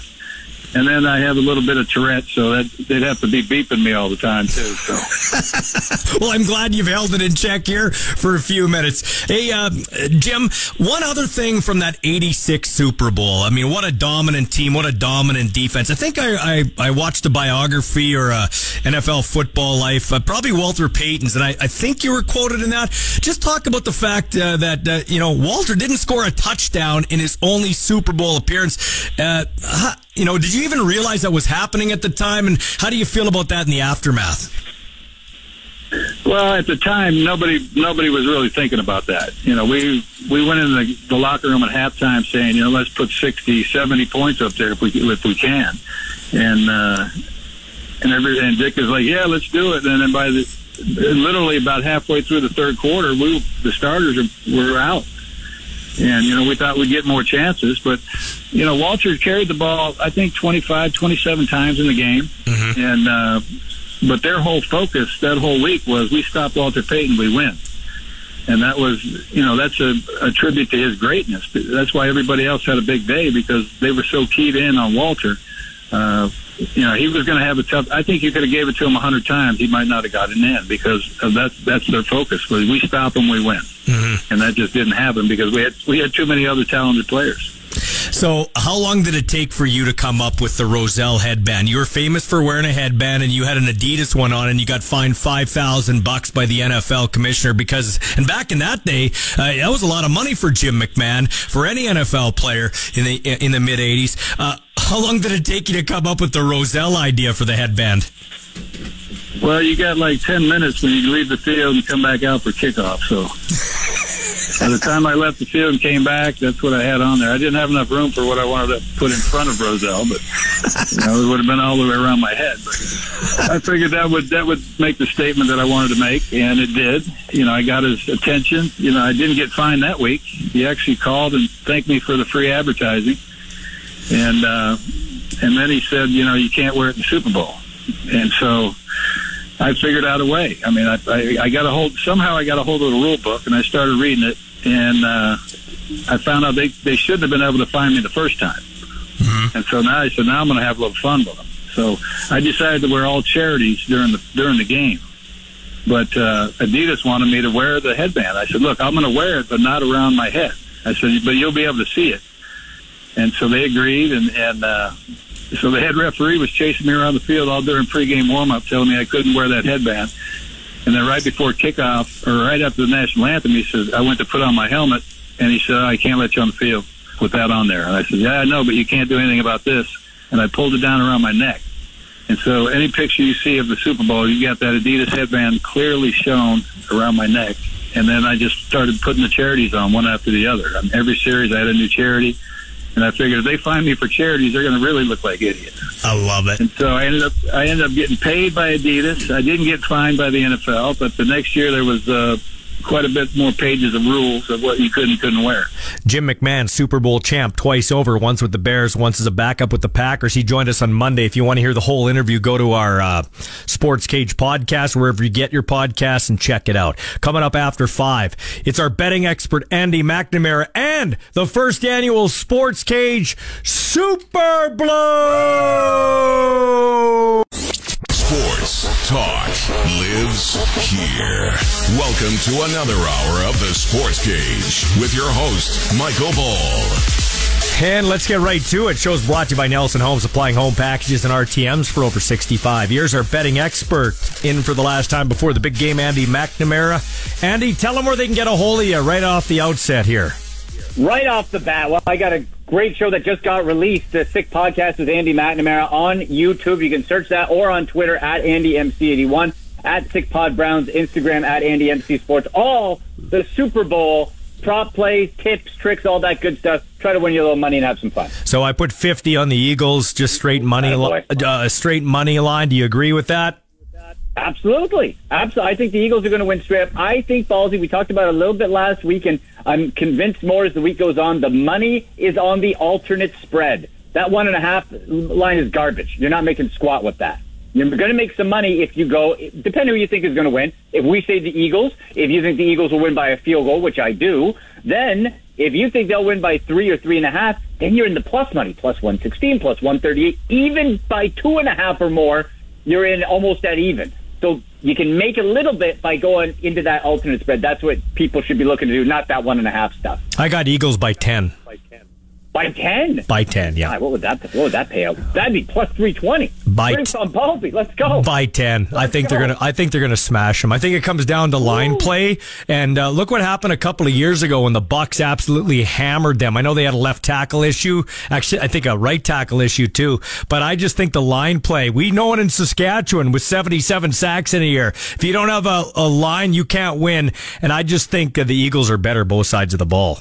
Look, I absolutely love that reasoning, and I brought that up myself on my show today too, Ballsy, is that I could see that happening. And we remember the graphic that looked like a preschooler with a crayon scribbling that Patrick Mahomes ran for like 200 yards behind the line of scrimmage because of the pressure. And the thing with that Eagles defense is you don't want to all-out blitz Patrick Mahomes anyway, because then he'll just wait, sidestep you, and then throw it to the open man. But if you can get pressure with that front four, that's where you make your money against Patrick Mahomes, because then you still have the guys covering and you get into the backfield. And with that leg that is, that ankle that's, however injured it is, good or not, you want to make him move. You want to make him uncomfortable. The more you make him move, the more likely maybe he rolls that thing a little bit and isn't as mobile.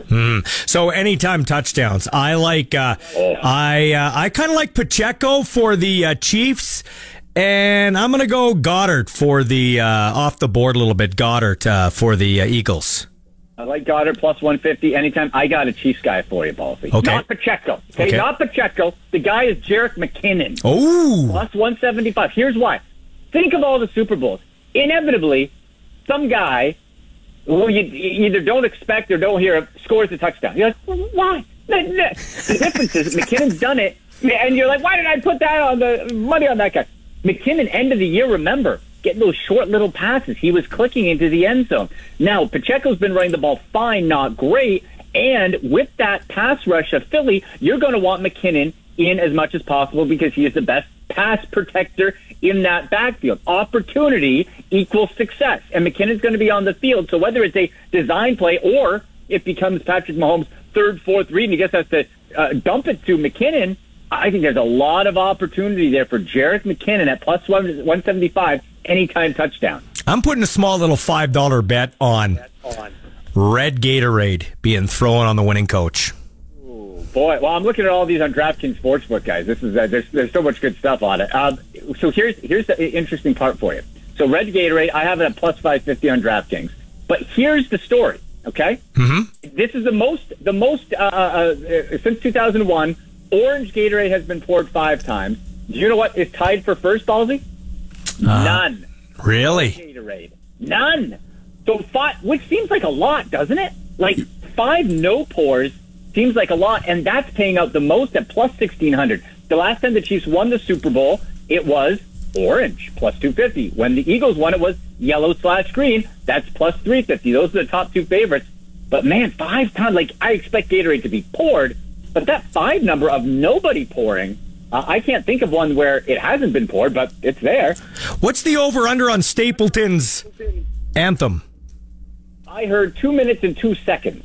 Mm-hmm. What are you going to go under? Under or over? You know what? I never know how. You know what? I always feel that these guys try to milk it, right? They're not going to rush through. They want to have their land of the free and like hold their voice for 5 minutes. I'm going over. Okay. You can do that again later if you want. How about this one? How about this one? How about this one, McNamara? How about this? How about this one, Andy Mack? That's great. Right. I love it. We should have an opener to the anthem. You should be the guy. Oh. So Andy, why wouldn't Stapleton tell some random buddy to bet the over on 202, put 50 grand down, and they split the winnings? I'm totally with you. 100% with you. I don't know. Maybe they have ethics. Maybe they have morals. That's loser talk. Loser talk. Yeah, we're in a bet. Find the edge. You gotta find the edge. What's going to be Rihanna's first song that she sings? I had We Found Love at plus 700. That's what I say. Ooh, the favorite is Don't Stop the Music. Yeah. You know what I'm thinking? The first thing that jumped to mind was umbrella. That's plus 900 for umbrella. Ella. I think you can do that. Yeah, that's good. Would you bring Eminem out and do a duet with Monster? Couldn't they sing Monster? Ooh, totally could. Now, here's what I heard in passing today, that Snoop Dogg is doing a concert tonight or tomorrow around the Super Bowl. Could he not swing by? Ooh, do they do a duet together? I don't know, but it doesn't seem to matter. Super Bowl, just bring guys out. Yeah, no, that's interesting. How about this one? Let's go back to football for a second. I think this is easy money. Put all your money on a touchback for the opening kickoff. Oh, is that a bet? Last I saw, it was 165, minus 165, yes, and no was plus 130. Oh, I think that's a gimme. It's going to be, that happens. It's going to be, it's got to be a touchback. Got to be a touchback. Got to be. Okay. And so Hurts and Mahomes are your obvious front runners for MVP. Is there somebody off the board? I would go with Travis Kelce. Last I saw, plus 1,100. Yep, I go Travis Kelce. If you want to get super cute, do you do defense? I don't think there's been a defensive guy forever. That's very unlikely. Could there be a big receiver?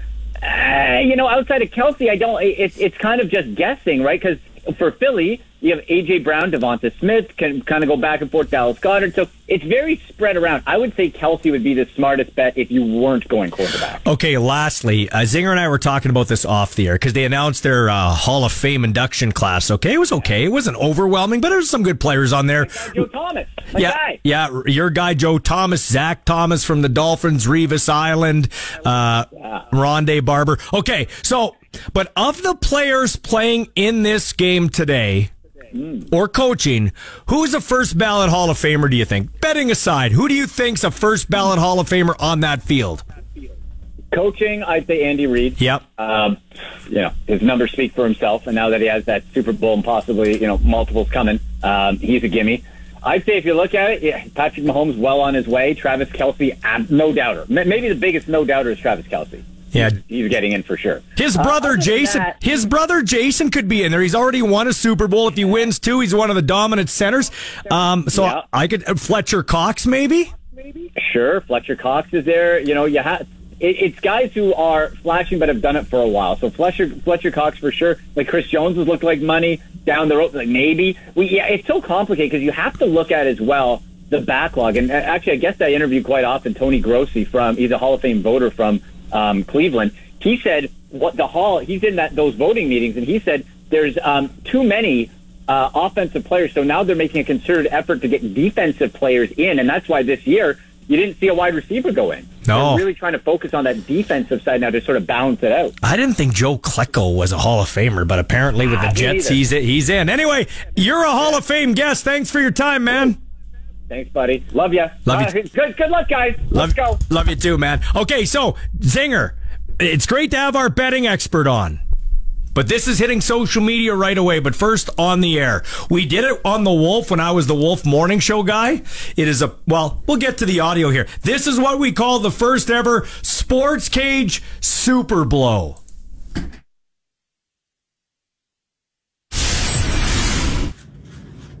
All right, folks. Time for the Sports Cage's first ever Super Blow. Now, I've done this before on The Wolf when I was doing the morning show. We did it 2 years in a row, and we're 2-0. So bet all your money, bet the mortgage, bet everything on this. We got 2 eggs decorated expertly by our friend Sean Kleisinger. This one here is the Eagles one. You see Santa Claus? They hate Santa Claus in Philadelphia. They threw battery snowballs and booed him. That was in the late 70s. This is the Kansas City Chiefs egg with the mustache at the bottom, the Andy Reid mustache. The Walrus coached both of these teams. So here we go. We're going to put this in the microwave. I'm going to set the microwave for 2 minutes. It won't even take 2 minutes. Okay? So there is the Philadelphia Eagles one. And here is the Kansas City Chief egg. Whichever one blows up first, they are losing the Super Bowl. There we go. Round and around they go. Philly's the better team on paper. Philly's the better team on paper. But will it be the better egg? Yeah, that's the question, Zinger. These eggs on steroids? Wow. Ooh. Or maybe Andy Reid's mustache will get a bit dirty, huh? Oh, yeah. He's been around a few eggs. Probably egg McMuffins. Couple. So, look at the Chiefs one. It's on the inside. I think that's where the heat is concentrated. Jeez. This is unbelievable. Oh, I heard something. Did it pop? Let's listen in. Nope.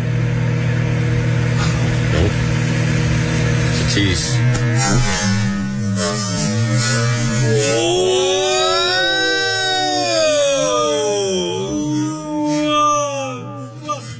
Wow! I think it was.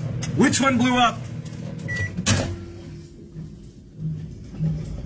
The Eagles win the Super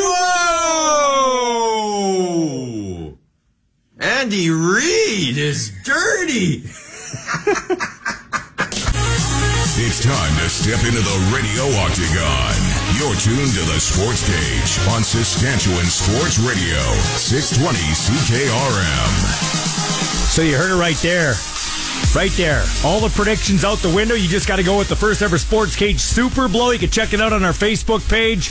The Eagles egg stays alive, and the Chiefs egg blows up, so the Eagles are going to win the Super Bowl. We are 2-0 with those predictions lifetime, so looking to go 3-0. Let's head out the Western Pizza Hotline on this show this Friday, brought to you by Nelson Homes. Farhan Lalji from TSN joining us on the Western Pizza Hotline. Farhan, thanks for joining me. In the desert, in Arizona, where does this Super Bowl week rank for you in terms of ones you've been at? Well, it's been fun, right? I mean, like, look, they're all good, and when you get to these cities where you get into the warm weather climates and they're part of the Super Bowl rotation, they kind of know what they're doing, right? This is my third one here in Arizona. The difference with this one is when you're in Arizona, everything is spread out because there's a bunch of stuff going on in Phoenix, right, where the convention center is, and in the downtown core. Then there's a bunch going on out in Scottsdale and Old Town, and then we're out here in Glendale, across the street from the stadium. So this is going to be a new one for me to be this close where I can literally walk to the stadium instead of having to do like a 4-hour drive. And there's concerts that are happening everywhere, including here at Westgate, that'll be going on tonight and tomorrow night. We're going to be at an event with one of our gambling partners tonight. So there's a lot going on. It's been a lot of fun. But you know, the Super Bowl, when you're down here covering it, it generally is pretty uneventful from a news standpoint, right? It's rare that something crazy happens in a practice or whatever. I mean, you know, you might get the Barrett Robbins thing like that one time when the center kind of disappeared there, but generally those kinds of things don't happen. From a news perspective, it's uneventful. Nobody's pulling a Eugene Robinson from the the man of the year from the Atlanta Falcons back before that Super Bowl against Denver in Miami. All right, so let's go to this. I didn't realize this. This is a nugget. Don Coryell is going into the Pro Football Hall of Fame, one of my favorites because Air Coryell Chargers. I didn't realize he coached UBC in 1953, his first head coaching job. Yeah, no, he was out there at UBC, and I know that Lauren Davies, the late Lauren Davies, who was the athletic director at Simon Fraser, who was my boss for 3 years when I worked at the school, was involved out at UBC during that time as well. And if you're out there in the BC football scene and you go back a little ways, you've heard the stories. I mean, obviously I wasn't alive then, but it was cool to always have that connection, especially when you were watching those great Chargers teams with Dan Fouts and Kellen Winslow, in those early 80s teams, to know that there was a little bit of a connection to BC.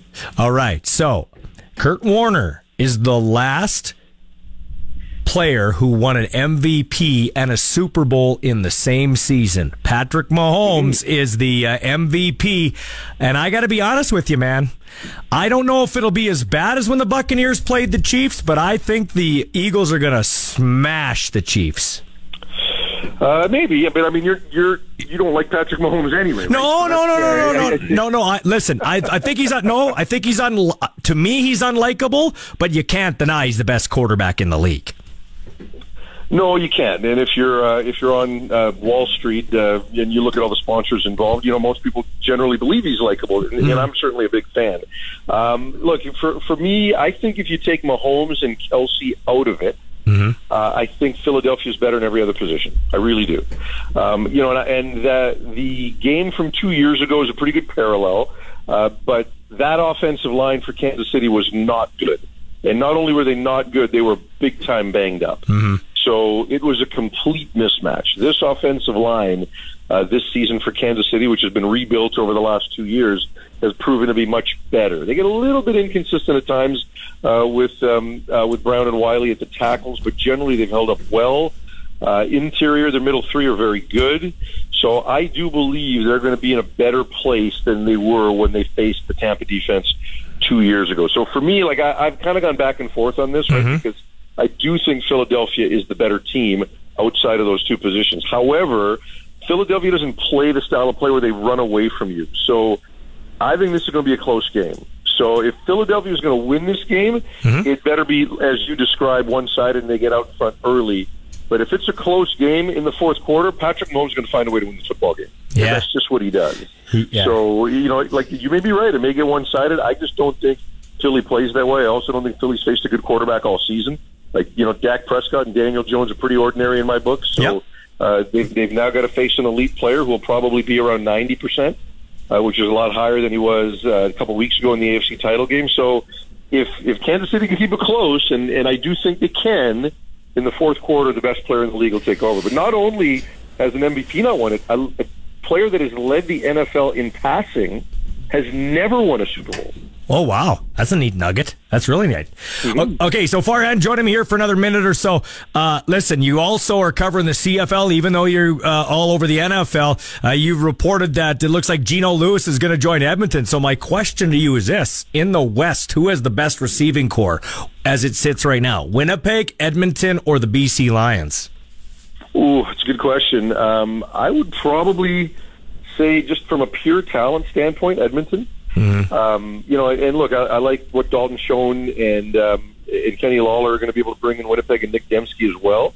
But I think Edmonton's talented. I think in BC's case, what's interesting is that they really got to work together and understand the offense and do everything last year, where they were able to plug and play, and guys got injured, the next guy came in. But we'll see what Vernon Adams can do with them, because the offense is going to look a little bit different, right? Lawler's going to fit back in seamlessly in Winnipeg into that offense. But talent, it's a really good question, but talent-wise, I probably would lean to Edmonton. Yeah, that's I tend to too. It's just interesting because they certainly aren't as proven at quarterback maybe as BC and Winnipeg. Although Vernon Adams still trying to find his total footing in Vancouver. We're out of time, Farhan. Thanks a lot, man.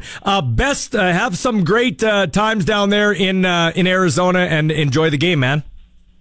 You too, my friend. Take care. Take care. That is Farhan Lalji, TSN, joining us live from the Super Bowl festivities. When we come back after 5:30, Luke Molitor in studio. It's the Sports Cage on 620 CKRM. 5:32 at the Sports Ticker, and is for Busy Bee Overhead. Busy Bee will repair or replace your residential or commercial garage doors so you don't get stuck in or out. Catch the buzz. Busy Bee Doors, the garage door specialists. Well, if you missed the audio earlier, head to our Sports Cage Twitter feed and on Facebook as well. Our first ever Sports Cage Super Blow just happened a few short minutes ago. Put 2 eggs in the microwave. Whichever egg blew up was the team that is going to lose on Sunday. So bet your house on it. Go check it out on our Facebook page right now. The Saskatchewan Roughriders have signed national wide receiver Mitchell Picton to a 2-year contract extension today. That was big news for our Roughies. The Toronto Argonauts have re-signed star Canadian running back Andrew Harris per sources. And the Toronto Raptors, Pascal Siakam has been named as an injury replacement for the 2023 NBA All-Star Game, which will take place 1 week from Sunday. Chat is for the Canadian Brew House. The CBH is your Super Bowl party place with Super Bowl food specials and the most TVs to watch the action coming up here on Sunday. The Brandt Center is going to be rocking tomorrow night when the Moose Jaw Warriors take on the Regina Pats, as it's looking like a sellout. Moose Jaw's in 4th place right now in the Eastern Conference with 69 points, and the Pats sit in 7th place with 51 points. So Regina unlikely to catch up to Moose Jaw, but the 6th place Canucks. Calgary Hitmen, they're just an arm's reach away with 53 points. Tomorrow night, it's going to be fun. A slobber knocker, as Jim Ross likes to say. So a big game coming up in just over 24 hours, but an even bigger game coming up next Saturday at the Brandt Center, as it will be the Cancer Awareness Game with the Winnipeg Ice in town. The Pats will be wearing themed jerseys designed by 22 Fresh for this game, which will be auctioned off online in the days leading up to the 18th. So it's going to be fun following the game. Any winning bidders in attendance will receive their jersey directly from the player on the ice. So if you don't have them already, tickets available on ReginaPats.com. Is your house. Welcome inside the Sports Cage on Saskatchewan Sports Radio, 620 CKRM. Got a great show today. We've heard from Super Bowl winning Saskatchewan guy John Ryan, our senior hockey report Julio Caravata, the legendary voice of the Kansas City Chiefs Mitch Holthus in our Rewind segment, Arash Madani, Farhan Lalji, Jim McMahon was here. So was our friend Braden Lenius, Chase the Ace. Letitia won almost $2,200. The pot is over $36,000. Hey, going back to John Ryan for a second, Zinger, before we get to Luke Mulliner, I thought it was real interesting that he has willed his Super Bowl ring and his NFC Championship ring to the Saskatchewan Sports Hall of Fame. That's what he said. It's cool. John Ryan said that on our show today. Yeah. He said it's in his will when he passes on. His Super Bowl 48 ring is going straight into the Saskatchewan Sports Hall of Fame. Does he have kids? No kids. No kids. That'll change if he has some kids. No, he won't have any kids. He doesn't want kids, and he's he doesn't. And he's in his 40s. There's people like that just don't, like flat out don't want and kids. And I respect that because they're career oriented. You got his wife Sarah Colonna, the comedian, and you got him who he just wants to be a baseball guy. He's just not into kids. That's awesome. Yeah, wants to be a great uncle. That's like and if you have that's even better. Yeah. So he's really got kids. He gets to be the fun uncle, load them up on all the sugar, and then just send them home. And they're just one of my favorite. One of my favorite John Ryan stories, and this is a true story. So I'm coaching flag football with my son. We're up in Lake Ridge, and we are the Seahawks, and he was still playing for the Hawks, then obviously. And I said, "Hey, would you come out and give a little motivational speech for the kids, eh?"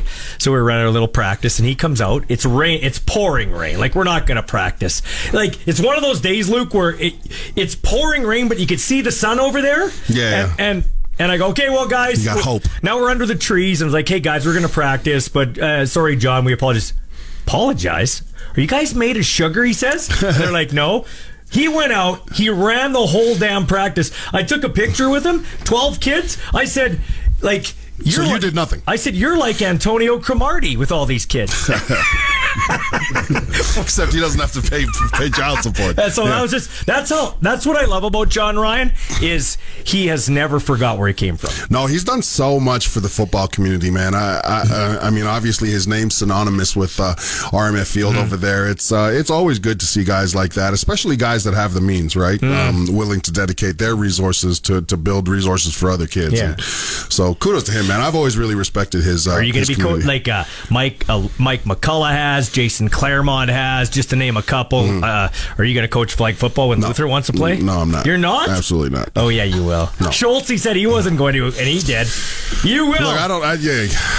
You will, because here's what he's going to do, Singer. He's going to sit on the side for the first practice, too. He's going to critique the coach, and he's like, hey, I'm going to come and coach. I did that with volleyball with Madison. Exactly. I remember watching the first game Madison played. Yeah. And calling my boy and going, I got to get into volleyball, coach. And he's like, why? He goes, because and I said, we just got out coached. I knew nothing about volleyball. So, I just knew that Maddie's team just got worked on coaching alone. Speaking of coaching and your boy, you've always been a big proponent of Chris Jones. What is his mentality with having a middling quarterback but spending money for a second straight year on the big prize receiver possession in Geno Lewis? Yeah, but you got to remember, I have a feeling that Geno Lewis has got the same contract structure as Lawler did too. So if Geno Lewis doesn't play, he doesn't get paid, right? So I think that I think that, hey, if you have like you said, a middling quarterback, right? You surround him with weapons. You know that offensive line. He loves that big offensive line. I think that again, I think that the Edmonton Eskimos are Elks, they're gonna be so much better than they were last year. Yeah, they will be. And I love it because the West is going to be really competitive. It's an arms race. You look at BC. Like I asked this at Farhad, who's got the better receiving core? Winnipeg, Edmonton, or BC's got a nice receiving core. Those are your 3 front runners. Yeah. Well, again, they're lucky Nathan Rourke isn't around there because a couple of those receivers would have been clipped, right? But again, hey, that's right. That's more power to them.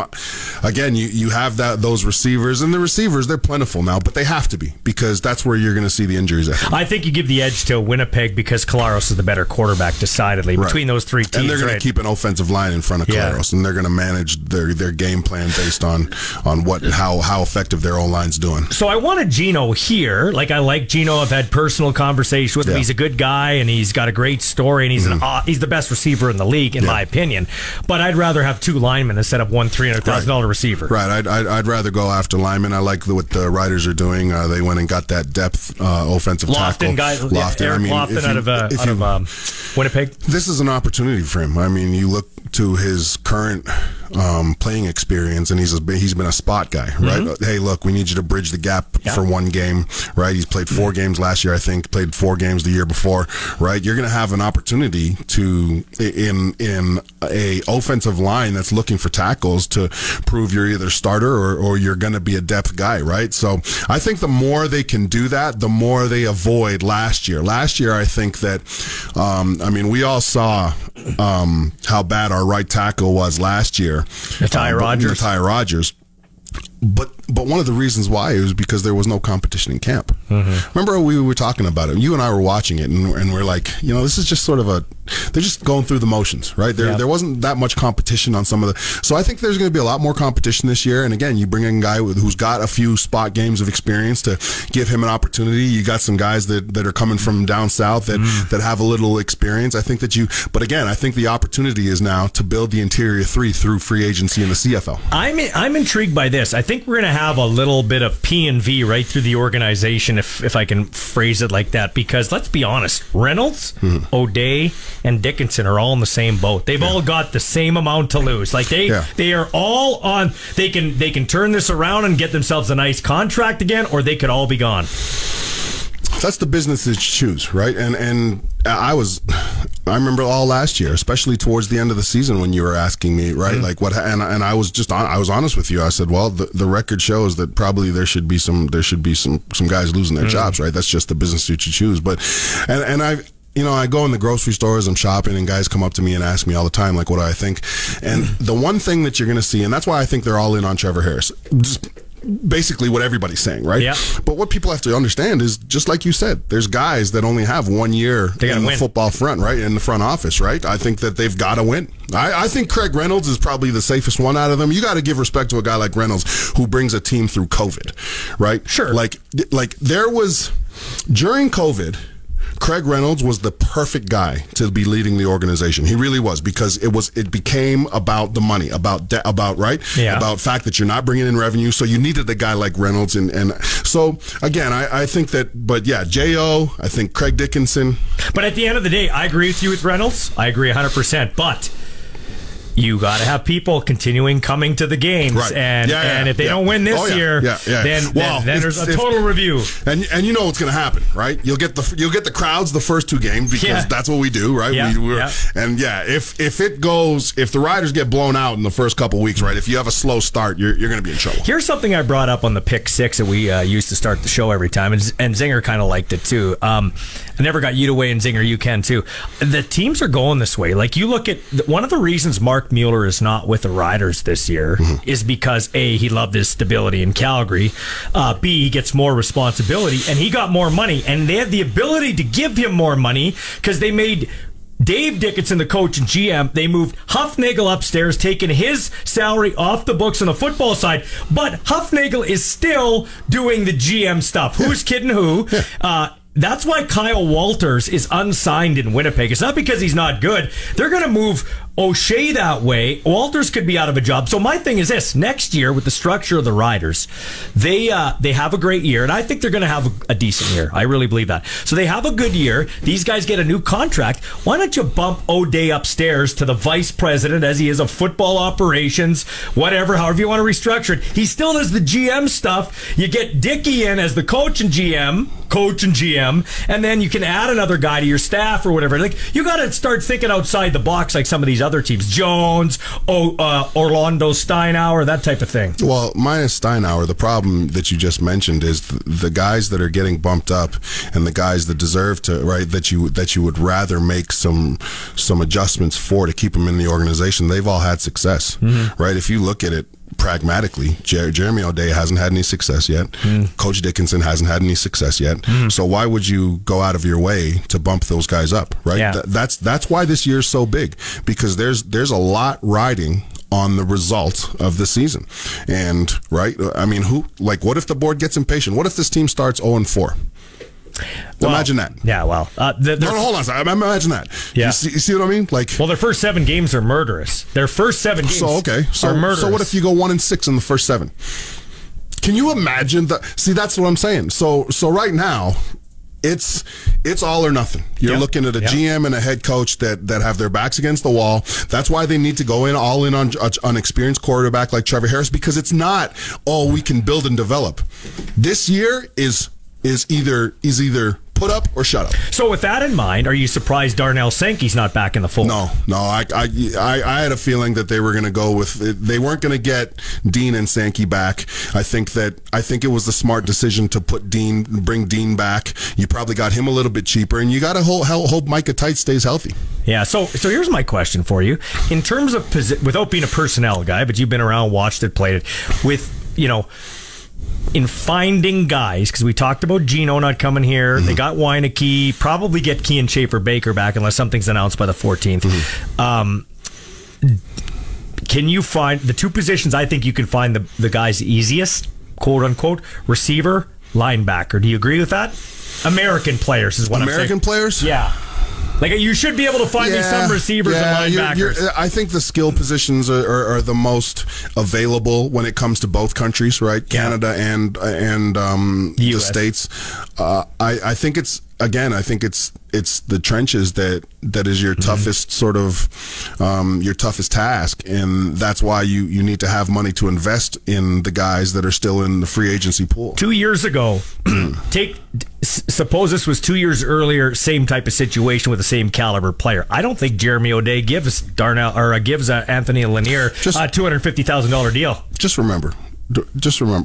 Anthony Lanier? Yeah. No, I'm saying because he's not in the. He has to win. They have to win, right? Well, no. And Lanier's good. He's proved that he can stop the run. He just needs someone next to him. Yeah. Lanier needs someone next to him that is going to command a double team that can move the line of scrimmage. That's why him and Garrett Marino were such a good. Because Garrett Marino just went in there, and that's why I called him Wreck-It Ralph. He literally, if he was in the studio right now, those 2 computer monitors would be through that window. Me and you would be on the ground. The speaker up there would be on the floor, and Zinger would be out the door. Yeah. Right? Like he just wrecked stuff, And then Lanier, who was athletic and strong, like he was the guy that went and put the nail in the coffin. Yeah, he cleaned it up. What you have to remember is one of the things that Brendan Taman doesn't get enough credit for, or the regime that won the last Grey Cup Hobson here, and him, right? Yeah, Hobson and him.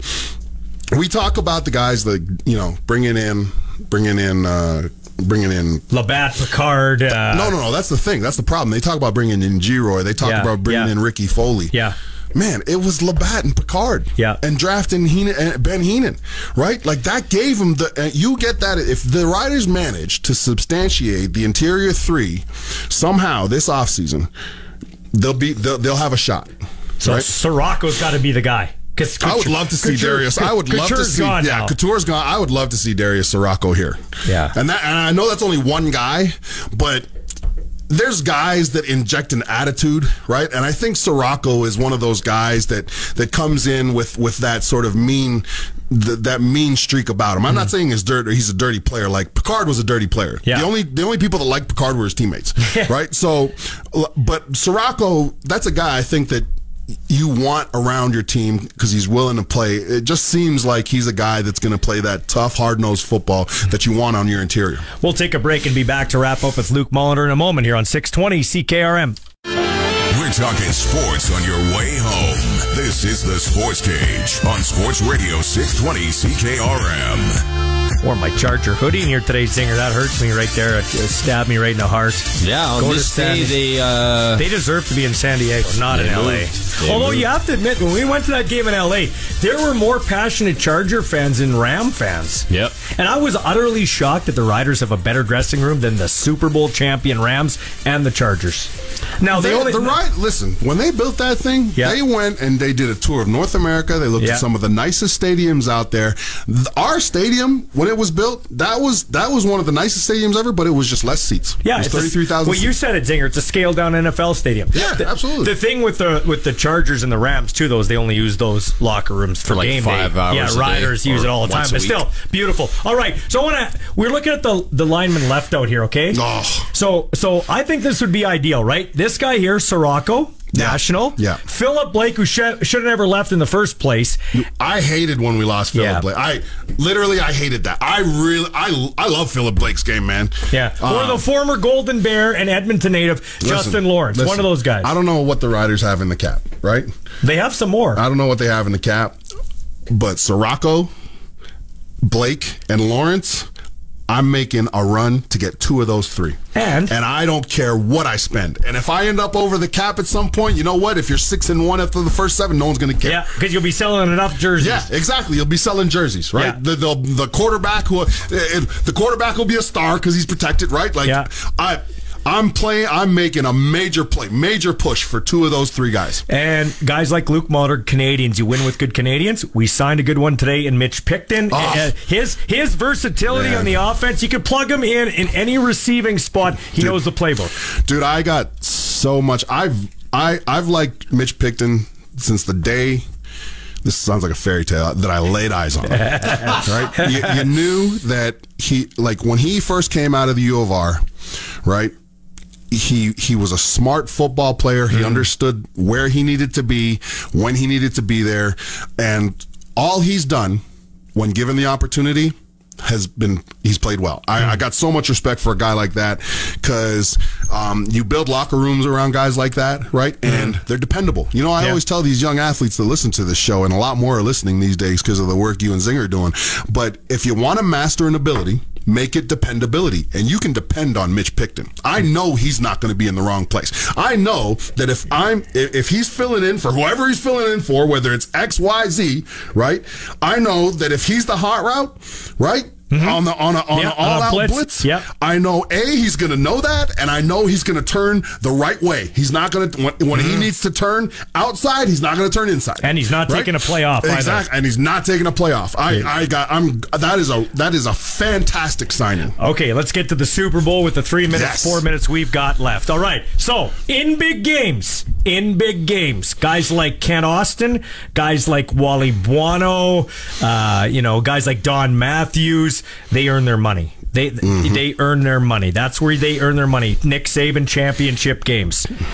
Is this the difference maker? Andy Reid pushes the Chiefs over the top. I do. And it's not just Andy Reid. It's Steve Spagnuolo. Yeah. Right? Those guys, I think that, again, I have a lot of problems here because it's a close one. Yeah. I don't think it's going to be, but you do. I don't think you can go wrong picking for the Eagles because the Eagles are a good team. But I lay them down, right? I put them side by side, and you would take Andy Reid and his staff 10 times out of 10. Okay, I'm going to ask you a question. Except for their O-line coach. Yeah. Jeff Stoutland, he was formerly at Michigan State. That guy, ask anybody who's played for that guy. That guy is a walking god. He's probably the best NFL coach. Really? Offensive. Oh, absolutely. And he's in Philadelphia. Wow. And that guy was an incredible You have coach. to admit, when you saw Nick you hate the Eagles, I get it, but you saw Nick Sirianni's press conference at the start of the year, and you thought to yourself, but man, this guy. Yeah, I couldn't wait. This guy has proven himself. You have to give him credit. What has he proven to me? He hasn't done anything. No one's going to remember that they were the second place team if Kansas City wins on Sunday. What happens when they win by 10 like I think they're going to do? What happens? You think they're going to win by 10? 10. Oh, my goodness. It's going to be Tampa. Wow. It's going to be... Zinger, where do you stand on this? That's ridiculous. 10? That's a lot of points. Yeah. Look, I don't know, man. Hey, wait a minute. You're my color commentator, right? Yeah. You saw what happens when lines dominate games. The Philadelphia Eagles are way better on the lines. Yes. Way better. They have a better offensive line. And a better defensive line. They can rush. Tony Dungy said this. Fletcher Cox. You cannot beat Patrick Mahomes by blitzing them. The Eagles don't have to blitz. They can only rush. They can rush 4 all day long and twice on Super Bowl Sunday and win against the guy who is way less than 100%. And that's where I think that Andy Reid has been sitting back there with Eric Bieniemy when he's had time and stopped interviewing for offensive coordinator positions and coaching jobs. And I think they're going to scheme it up. Andy Reid knows that. He knows what's coming. He's seen all this before. They better not do any of those gadget plays, man. In the Super Bowl, I'll be so, like the ring around the merry-go-round in the huddle when they did that against the Raiders. How insulting would that be if they did one of? Yeah, that's embarrassing. That was insulting. They can't Who did they do that against? The Raiders. They can't do that on the grandest stage. That was an insult, and it was great. Can you imagine they did that in the Super Bowl? Okay, so here we go. I want your your MVP is going to be Travis Kelce. I said outside of the quarterbacks, if you put money on right now, it's plus 1,100. Travis Kelce MVP. Plus 1,100. That's actually a really good. That's good money. But who's a defensive player that could be? Defensive player? Yeah, on the team. Christian Jones? Fletcher Cox? Defensively, I think it's gonna. If it's anybody, it's gonna be a defensive back. A D back. Yeah. If Philly wins, it's because it's not because if Philly wins, it's because they won the interception battle. Yeah. Not the turnover battle. It's because they won the interception battle. You're banging your head there, Zing. He's a Packers fan, but it will be. If it's a defensive player, I think Fletcher Cox. Fletcher Cox is gonna get about 2 or 3 sacks. Just like Reggie White had in Super Bowl 31. Wow. Yeah. Okay, so here we go. Lastly, this guy will do anything to roll the Packers into the conversation. It's unbelievable. I asked Zinger this. I asked Arash this. All right. On the field. Yep. In this game, name me the future first ballot Hall of Famers. Future first ballot Hall of Famers? People playing in this game, including coaching. Mahomes, Reed, Kelce. On the other side, you've probably got the other Kelce. Yeah. You've got maybe Jordan Mailata if he continues playing the way he's playing. Lane Johnson, the right tackle. Lane Johnson for sure. Yeah. Darius Slay. Fletcher Cox. Yeah. This is a Hall of Fame game. That's why I'm so excited about it. That's why I can't believe you put it by 10. Ballsy, that's a lot of points. I know. I put $50 on it. I can win big money. Oh, man. Look at this guy. Huh? Hey, he's buying us pizza on Monday and Tuesday. How do you think I'm paying for the Bahamas? Here you go, Crescenda. I brought you a drink. Oh, wait. That's putting the cart before the horse. Hey, thanks for coming in, man. You guys have a good enjoy the Super Bowl, man. Oh, it's going to be great. You too, man. That'll do it for this week's show. Brennan McGuire, Sean Kleisiger, Luke Molitor, and a band of our friends in next week. We'll talk to you in 10 days. Today's Sports Cage has come to a close. Miss a segment? Download or stream the podcast now at sportscage.ca. Get your sports straight from the source. 620 CKRM.